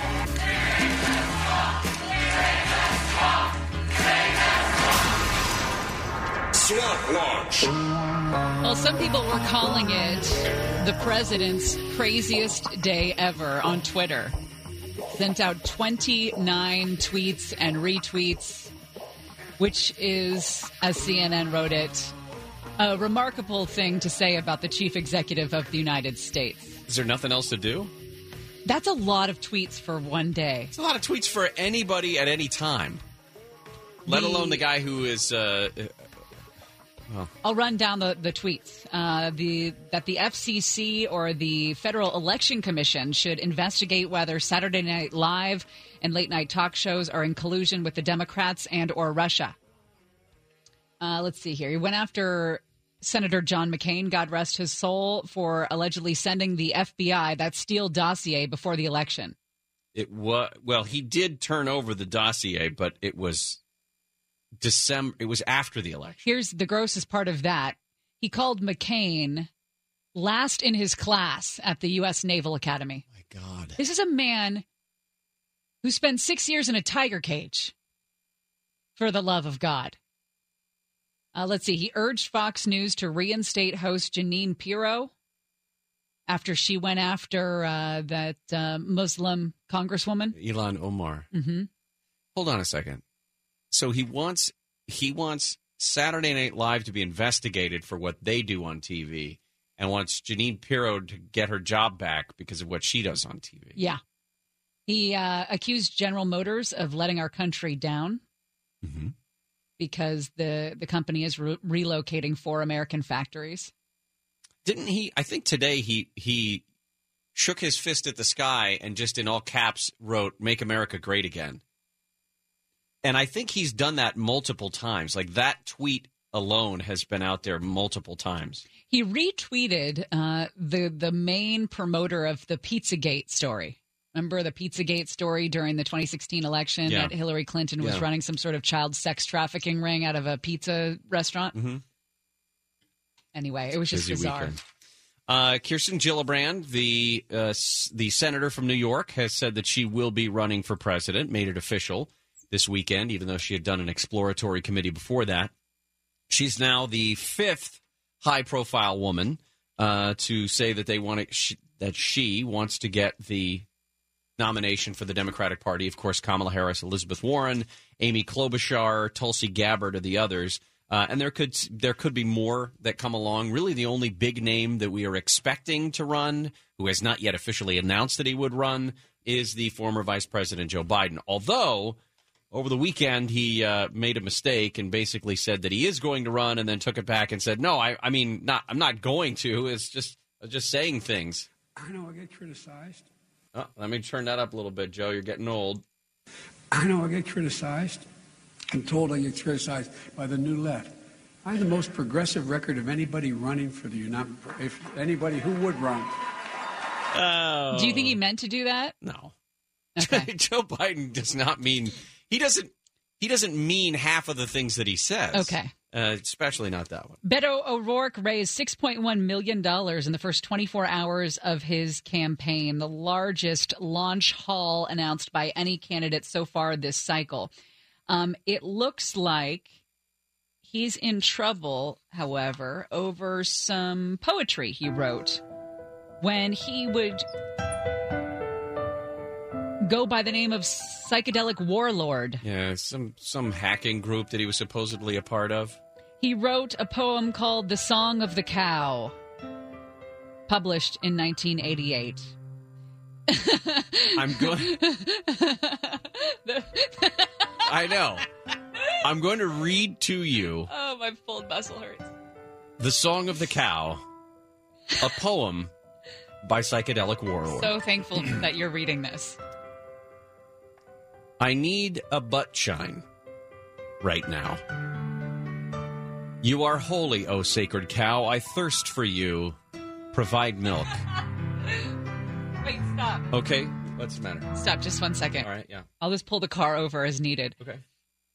What is a butt shine? What does that mean? I would imagine it's where you apply a light wax and then just buff it out so that you could see your reflection in a cheek. Continue. Buff my bees. Just got to be careful because I'm not sure where Buff the line. them, huh? Buff them. You know, I think Petros and Money say that pretty regularly. Love the cow. Good fortune for those that do. Love me. Breathe my feet. The cow has risen.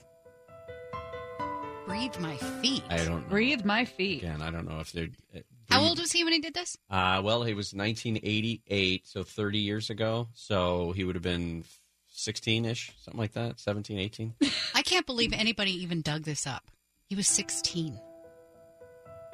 Wax my egg. Okay, wait. Maybe I'll reconsider. Okay. Scrub. Yeah. Wax my A. Scrub my bees. The cow has risen. Provide milk. The provide milk reoccurring statement is just right up there with scrub my bees in terms of creepiness. Oh, milky wonder, sing for us once more. Live your life, ever-lusting joy.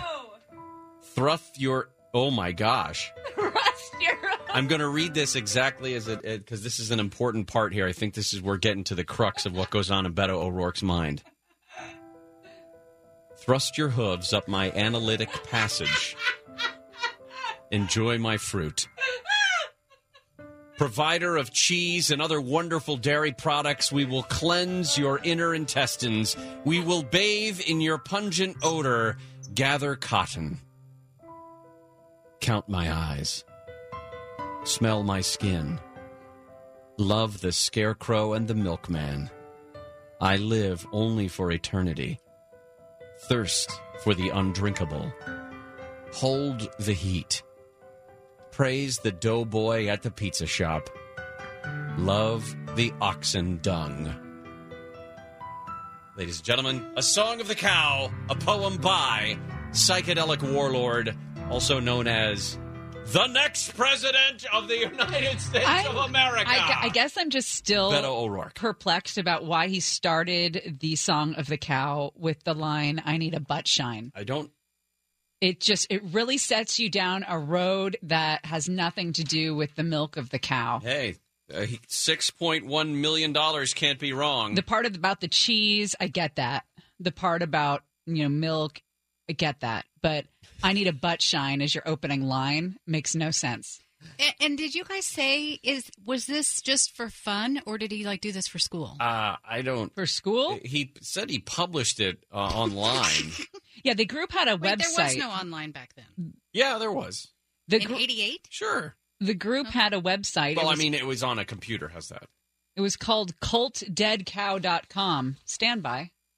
Cult of the Dead Cow, yeah. On my current search engine screen, yes, I have butt shine Urban Dictionary and then all of the selections. And it's just totally terrible. And I blame the future president of the United States for that. When we come back, Lana Zach is going to join us. We're going to be talking specifically about the president going after John McCain 7 months after he died. We'll talk about that when we come back and do some more Swamp look at Watch. this. It's like one of those rudimentary... It's like an old DOS website, isn't it? I don't know if those things are...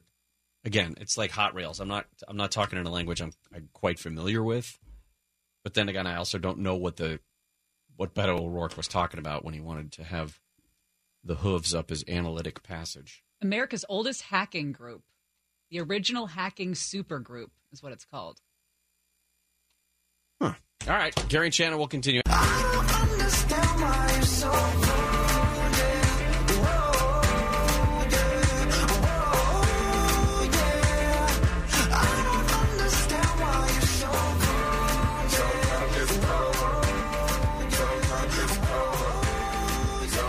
Gary and Shannon. It looks like that mass murderer in New Zealand sent an email before he started his attack on 2 mosques in New Zealand there that left 50 people dead. They said it was 36 minutes of terror and that it was telegraphed by a chilling email that was sent to the Prime Minister's staff and just was noticed and seen too late. Yeah, I wouldn't imagine they would have any ability to catch that before it happened. Next hour, we're going to get into Operation Varsity Blues. We're going to revisit one of our favorite stories that's been unveiled this year and talk about how William H. Macy, husband of Felicity Huffman, and Lori Loughlin and her husband, every one of these people has said something in the past that just did not age very well, considering they're now facing federal charges. Lana Zach now joins us from Washington, D.C., and the president quite active on Twitter over the weekend, Lana, and seemed to take aim at John McCain. What's the timing of this? Yeah, people would expect that of all the things the president has to worry about, a senator who passed away 7 months ago would probably not be the person that anybody would have guessed would be the source of his ire recently. But the president was attacking John McCain for being involved in any way in the Steele dossier. But in his comments, he actually got several things incorrect.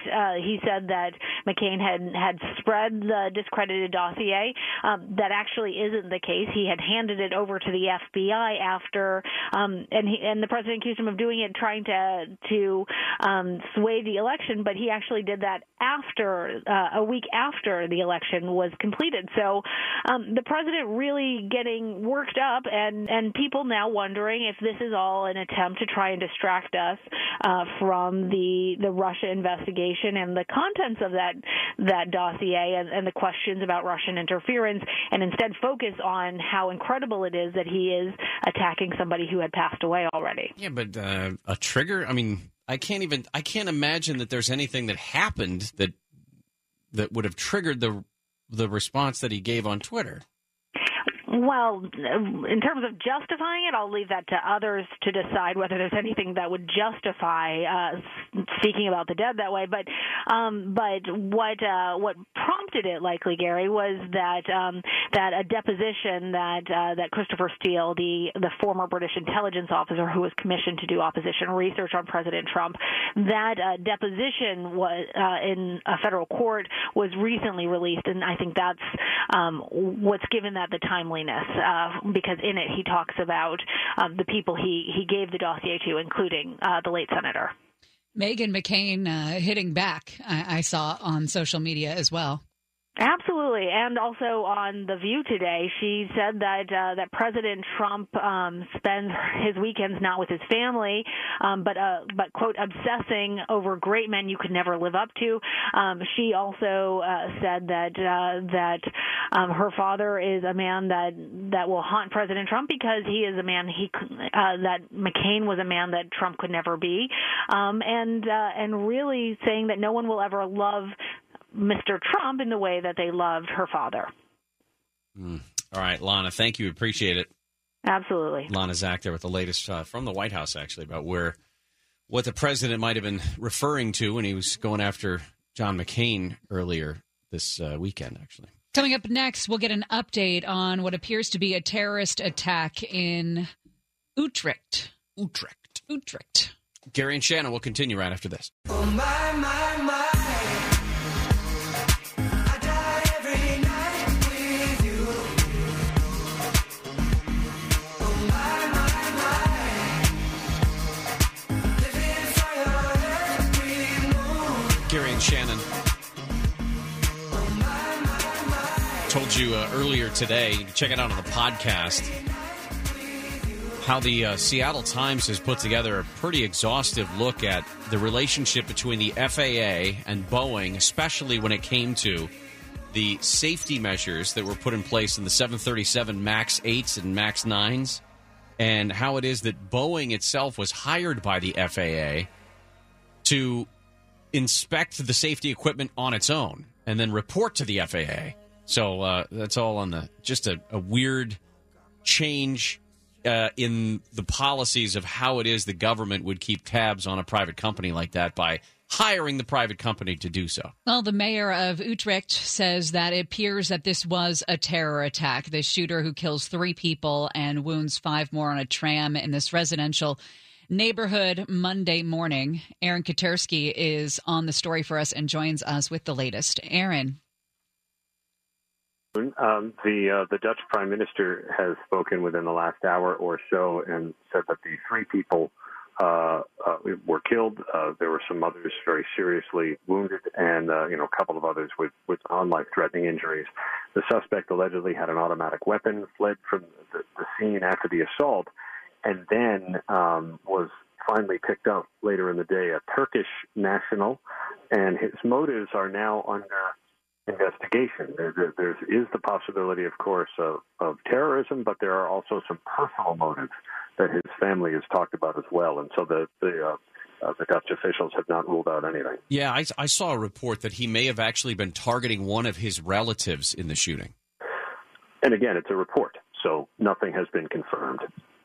Right. So what do we know about the rest of the European Union, other countries that immediately border the Netherlands in terms of what they were doing to watch out for this guy? Well, he apparently had been known to the Netherlands Justice Department, but what put him on that radar, we're not quite sure. But the neighborhood is certainly known for this kind of the radicalized type behavior, if that's what this turns out to be. But again, it could also just be somebody with a personal relationship. So, it may not be relevant, whatever he was on the radar for. Quite the intense manhunt that was described as they were looking for this guy. Where did they track him down? They finally tracked him down near, not terribly far. He didn't get so far, but he was armed with what's believed to be a semi-automatic weapon. There was a concern that people would approach him or that he might try to act out. They just didn't know. And so they finally were able to take him into custody, and now they'll begin the process of getting him prosecuted. But I think the concern, and part of the reason why the threat level was raised, is because generally there's been a fear that since the attacks on 2 mosques in Christchurch, New Zealand, there is the possibility that there could be retaliatory attacks. And law enforcement officials in this country issued a joint intelligence bulletin recently reflecting that concern, that it would become an excuse to launch retaliatory attacks. And so that's part of the reason why I think there was so much concern about what happened on the tram, even if it turns out to be, a personal thing. Have Dutch authorities reduced the terror alert level back down? They did. They brought it back down from its highest level. I never really know what these alert levels mean practically. In different countries, they mean different things, but it certainly drew a significant response when it happened. It looks like there may be some diplomatic repercussions to this as well between Turkey and the Netherlands, which have been not great in the past couple of years. I'm not familiar enough with that part of the story to intelligently say so, but I believe it's true, and we know that a number of European countries have been concerned about immigration, but as I say, I have to leave that to the diplomatic sources. Yeah, I was just reading that they said that there was kind of a breakdown between the Netherlands and Turkey 2 years ago because the Netherlands blocked the Turkish government officials from holding campaign rallies for a referendum back home, apparently, and that Turkey's president in campaign speeches was comparing Dutch and German politicians to Nazis and fascists. So they said that they were going to meet tomorrow, Turkish and Dutch officials, to discuss their relations, their cooperation moving forward, see if any of that played a role in this, I suppose. Interesting. Yeah, fascinating. I mean, the interplay between the two countries is interesting. Aaron, we appreciate everything. Thank you. Thank you. Aaron Katersky there, live from New York with some of the latest on this. The potential for this to be terrorism obviously is still there, according to Dutch officials, but some of the relatives apparently had told a news agency, the Anadolu news agency, that the 37-year-old guy opened fire on a relative for family reasons, was what they said, and then later shot at other people who may have been trying to intervene. Interesting. So this is definitely not something that's over. And Aaron referred to when they finally found this guy and when they got him out of a building, I guess, that he was living in. They found him at a flat, and when they did pull him out of there, they had his face all covered up so you couldn't see him.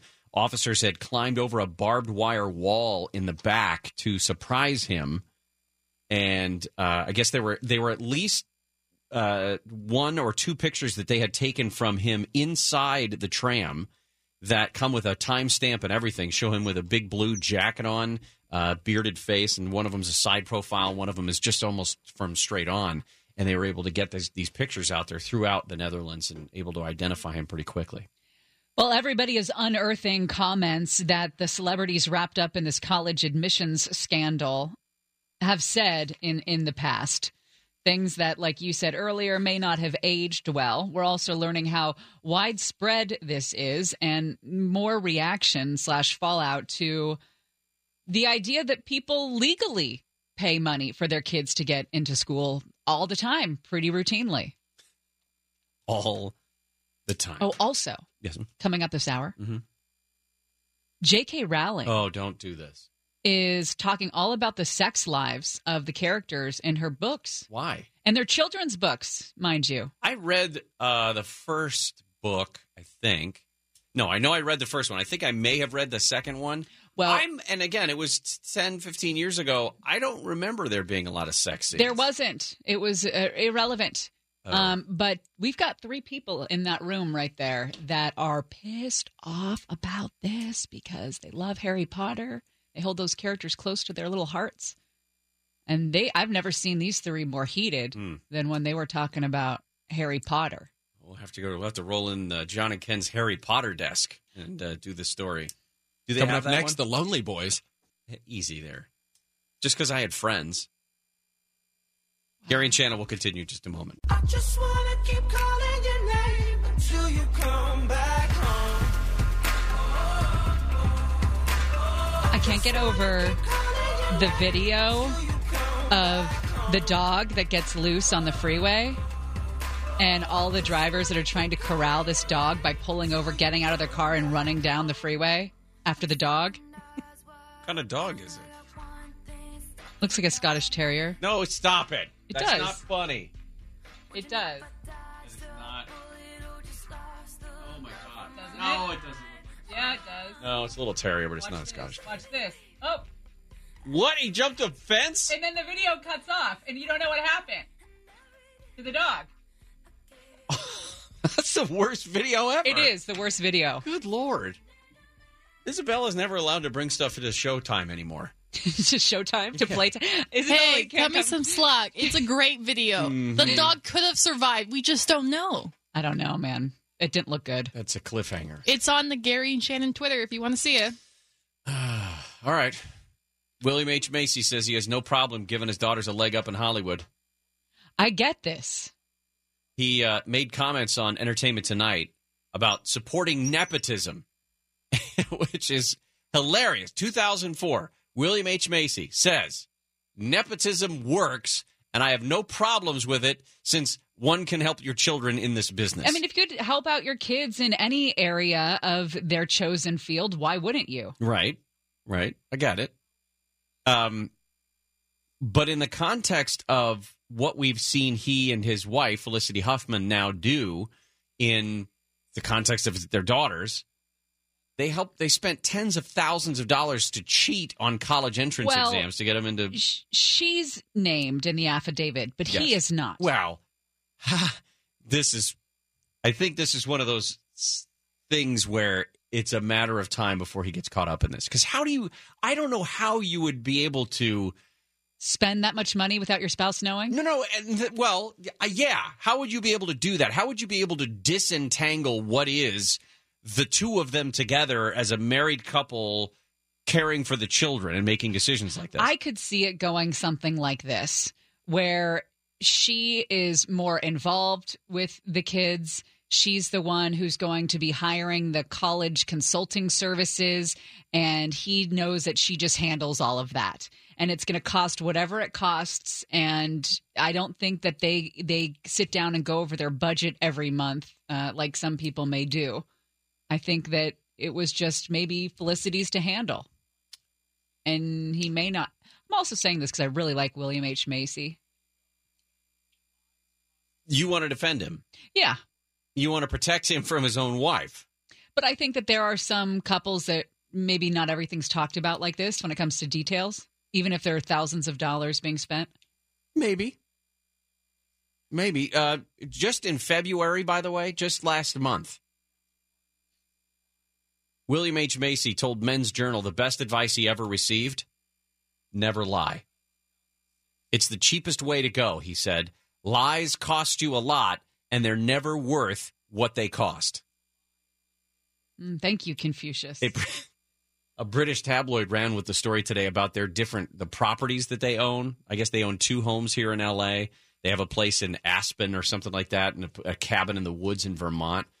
That's part of the reason why the judge set Felicity Huffman's bail so high.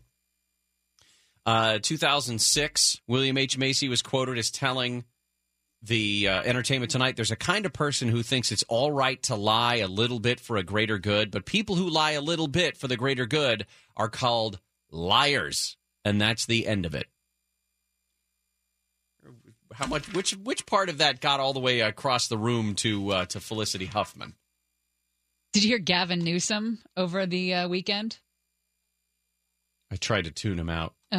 He said that the college admission scandal extends beyond these charges, and suggested it should include this crackdown, the illegal bribery of billionaires buying naming rights on university buildings.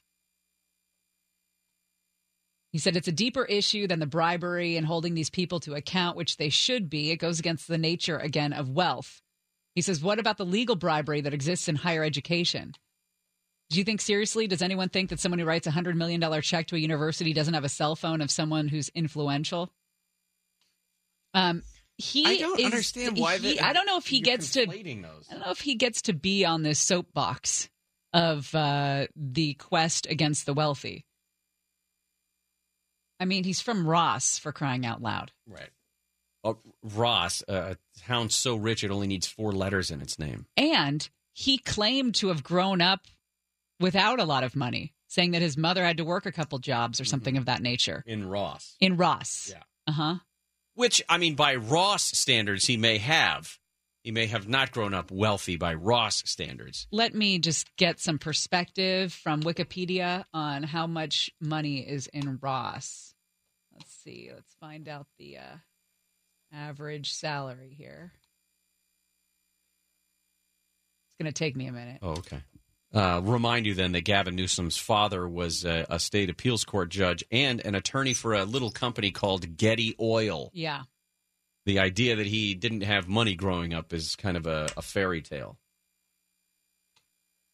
I can't find it. Well, but you don't think that Ross is you don't think Ross is down on its luck right now? No. No, I don't think it ever has been. They Felicity Huffman had to post $250,000 bail to get out of jail, and she and William H. Macy were in court again on Friday, checking in on the conditions of her bond. And the court didn't show any appearance for either one of them, though there was a 10 o'clock in the morning hearing that was closed to the public. And again, William H. Macy, not indicted in this whole scheme. The median household income for Ross, California is $199,000. That's 212% higher than the California average and 260% higher than the national average. $200,000 a year. And I think that's low. I think it's probably low. Anyway. I didn't realize that he played baseball at Santa Clara. Gavin Newsom did. He actually went on a partial baseball scholarship. Of course he did. To Santa Clara. He probably knew someone at Santa Clara. Get it? One Gavin? of those connected Jesuit schools. He knew someone at...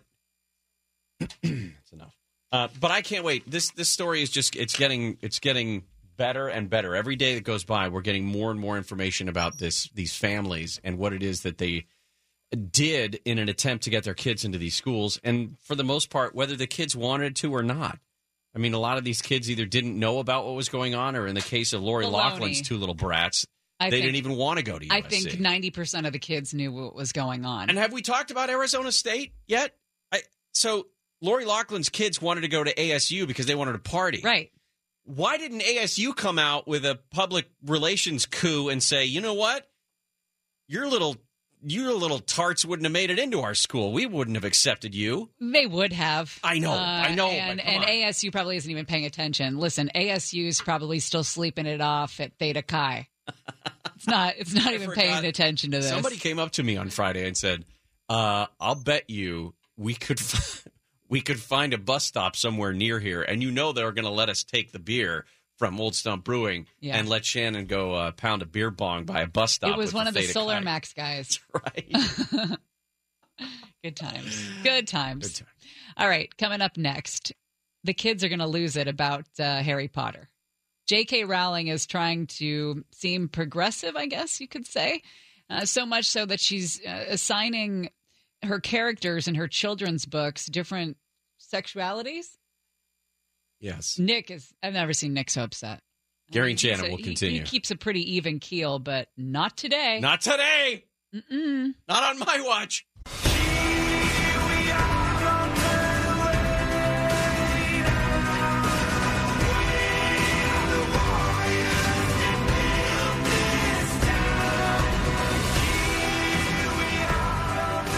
Gary and Shannon, we've been following the story out of the Netherlands all day. A gunman killed 3 people and wounded 5 others on a tram in the central Dutch city of Utrecht.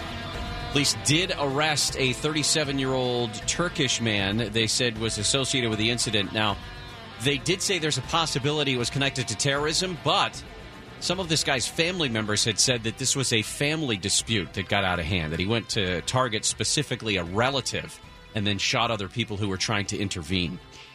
Did you ever wonder who Dumbledore liked to have sex with? Oh, wow. No. No, none of us did. I'm Harry Potter. I'm Harry Potter. Harry Potter. Singing our song all day long at Hogwarts. Is that the theme you were talking about, Isabella? You thought that'd be a great idea to get the Harry Potter theme? You know, not the song I was thinking. You know, maybe the actual song that they play in the movie. Never seen it. Oh. No. Yeah. So all of these children's books and the characters, there's some things that don't come up, like, sex, because, I don't know, they're kids' books. I'm sure if you did a very cursory search on the internet, you could probably find... You can find anything on the internet if it's related to sex. Somebody wrote some fan fiction... Sure. Erotica. You look like you're familiar with it. No, this is not that face. This face is... People need better hobbies. J.K. Rowling is now outing everybody in what they're into, what their sexual proclivities are. She announced in a Q&A back in October of 2007, I thought it was 17, that Albus Dumbledore was gay. Now, this is hurting the hearts of our Harry Potters? Our Harry Potters. First of all, because that part had been hinted at for a long time. Let's establish some groundwork here. Blake, which house are you in?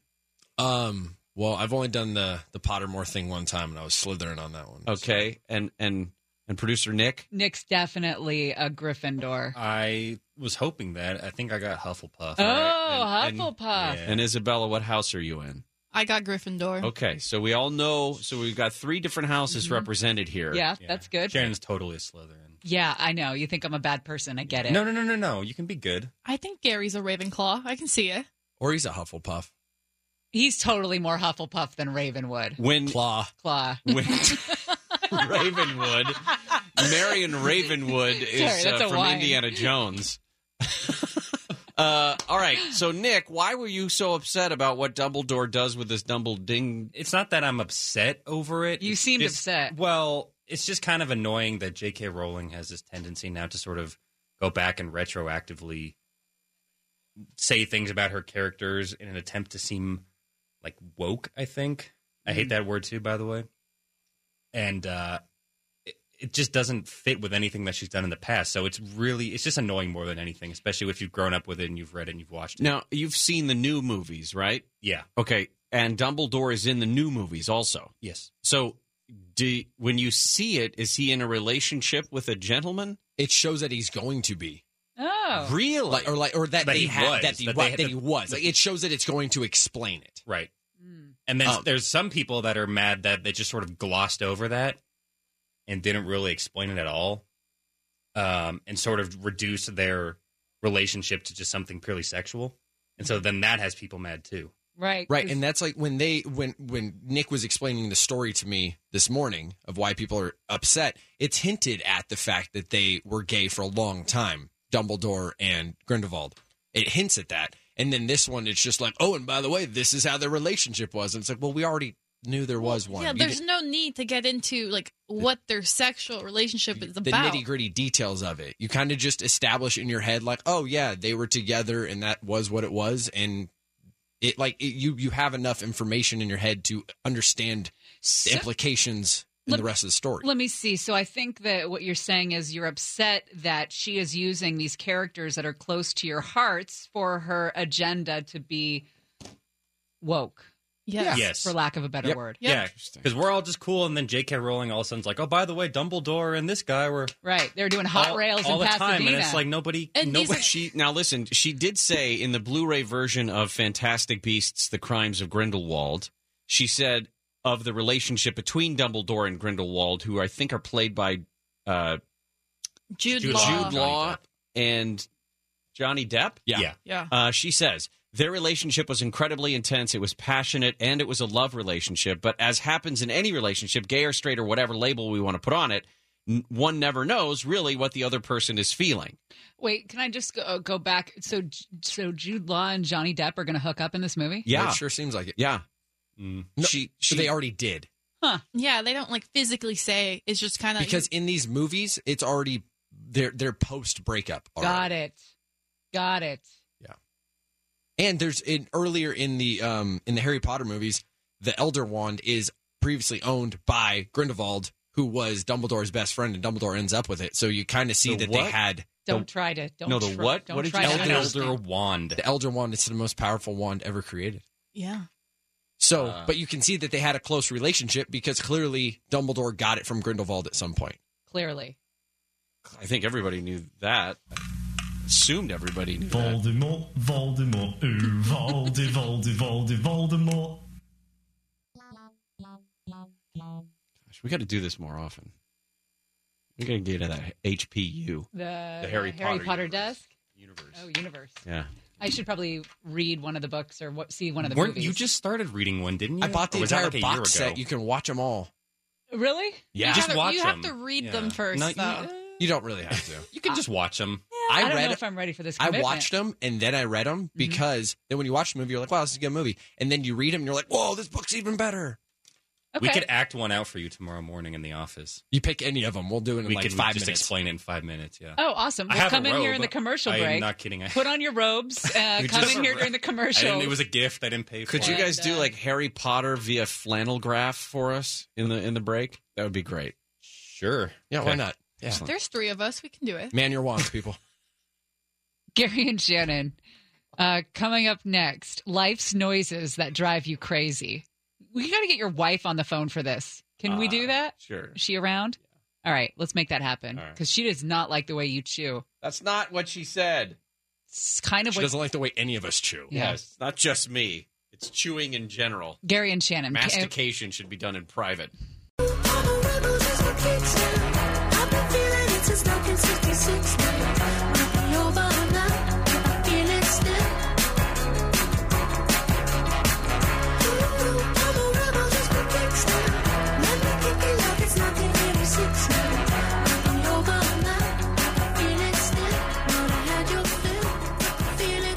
Gary and Shannon on this Monday. It is March 18th. John and Ken coming up in a few minutes, and they'll cover more about the story out of the Netherlands, the gunman that killed 3 people on a train in the city of Utrecht. Hey, tomorrow, join us for True Crime Tuesday. We may have learned the identity of Jack the Ripper thanks to all of this new DNA research. We'll dig into that. Misophonia, we're not quite sure if it is a symptom or a condition. Doctors have kind of been struggling with misophonia for some time in terms of figuring out where it comes from, why people have it, and how to treat it if you can treat it. Now, misophonia is a pretty relatively rare condition where a simple sound, and granted it's usually annoying sounds, but a simple sound can elicit very intense feelings of rage or panic. In the case of my wife, it's not funny. It happens to be chewing that will set her off. Yeah, NPR did a deep dive on this one, and they talked to an 18-year-old high school senior named Ellie. Ellie lives in Pittsburgh, and she says that the sound of our family chewing their dinner can be unbearable. She says, my heart starts to pound. I go one of 2 ways. I either start to cry or I just get really intensely angry. It's really intense, as if you're going to die, she says. She said she's experienced that reaction to certain noises since she was super young. In fact, she says her very first memory ever is riding home from preschool when her mom turns on the radio and starts singing, which caused Ellie to scream and cry hysterically. She says, over the years, everybody was pretty confused, but on the inside, I felt like I was going insane. It was middle school, she says, when she found that there was a name for it, because mom had been searching for years. What is this? How can I help? And then she read an article on the internet about misophonia. Characterized, again, by intense emotion like rage or fear in response to highly specific sounds, usually ordinary sounds that other people make, and the cause is unknown. Not natural sounds necessarily, But, I mean, or I should say not sounds that would occur in nature, like a bird chirping or the wind blowing through trees or something like that, but specifically something that you do. Slurp, chew, tap, click. Don't you do that on purpose? Oh, no, I didn't. You're tapping the table right now. Yeah, they say it's usually mouth sounds. It's funny. One of my friends was dating this guy, and she says to me at one point, the sound of him breathing annoys me. I said, you got to get out. Yeah, that's a sign. You got to get out. That's a clear sign.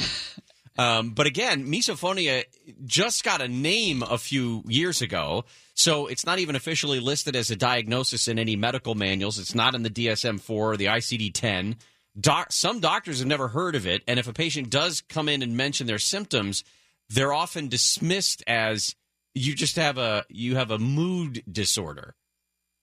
Many people with misophonia also have anxiety or depression, but not all of them do. There are a few studies on misophonia, and some experts still disagree over whether it should be classified as its own disorder or a subset of another, like I said, a symptom or a condition. So I think everybody has a little bit of this in them. Yes. But there was in fact, just the TV show that is on Netflix now called Afterlife with Ricky Gervais. Uh-huh. Was watching that the other night. I got through a couple episodes, and there's an episode where he's having a conversation with his brother-in-law, and there's a guy behind him in a cafe eating chips. And they mic'd this scene so perfectly that you hear it louder than you should, but it's obviously annoying the character that's played by Ricky Gervais. And they did a great job where your shoulders go up to your ears because you want that guy to stop eating his chips. How is that show? Very dark. Really? Very dark. But funny. It's a story about a guy who's just, after his wife passes away to cancer, or from cancer, he has to deal with life in this small town where everybody knows him and everybody knows his laws. And he has no filter anymore. No filter at all. So it's funny. In a very Ricky Gervais dark way, it's very funny. I've never watched him in anything. He's good. Yeah. Yeah. But anyway, so they talk about groups that get together, misophonics, misophonies. And they just sit around, and the rule is nobody make any motion with your mouth. You can't lick your lips. You can't do anything like that. Mm. And the ones with they put together a group like to study this. 22 people without it, 20 people with it. And they have participants rate the unpleasantness of these different sounds, including common trigger sounds like eating, breathing for your friend, universally disliked sounds like nails on a chalkboard. Everybody hates that. And then neutral sounds like somebody walking down the hallway, neutral sound, or birds chirping, neutral sound. That would be really tough to live with. What they said was the response to the neutral sounds and the negative sounds were the same in both groups. Everybody hated them or felt neutral about them. It was that the eating and breathing sounds, for some reason, were highly disturbing to them. Like a nose whistle. I'm hoping that this conversation right now is not going to have the effect of you pointing out a leaky faucet or something. You know how that works, where you don't notice something, and then somebody says, did you hear that leak? And then it's all you can hear. Yep. I'm worried as I move forward in my life that what's for dinner tonight? I'm going to develop some sort of aversion to a particular sound. And you're never going to not hear it. Yeah. Seriously, what's for dinner? Are you guys going the ramen soup route? Because there's a lot of slurping involved. No. Okay. Like soft breads or something like that to keep down the sound waves from the because that's a. I don't think I notice when people are eating or chewing, and now you can't hear them over your own sounds that you make. Oh, do I? Geez. Really? Oh my gosh! I'm a loud chewer. Almost like a farm animal with a numb face. Really? I would say that's how you eat. Yes. That's a lie. Is that a lie? Have you ever watched yourself eat? No, but I've watched you eat. So imagine if a horse had to go to the dentist and you shot its face full of Novocaine and it just got like that. That's kind of what I see when you eat. Just a horse with a numb face. Good times. Yeah, that's great. All right, that Jack the Ripper story is coming up tomorrow. We'll go through deep dive into Jack the Ripper now that we know who he was. John and Ken up next. We'll see you tomorrow. Stay dry, everybody. That was a good show. I really liked them. Gary and Shannon.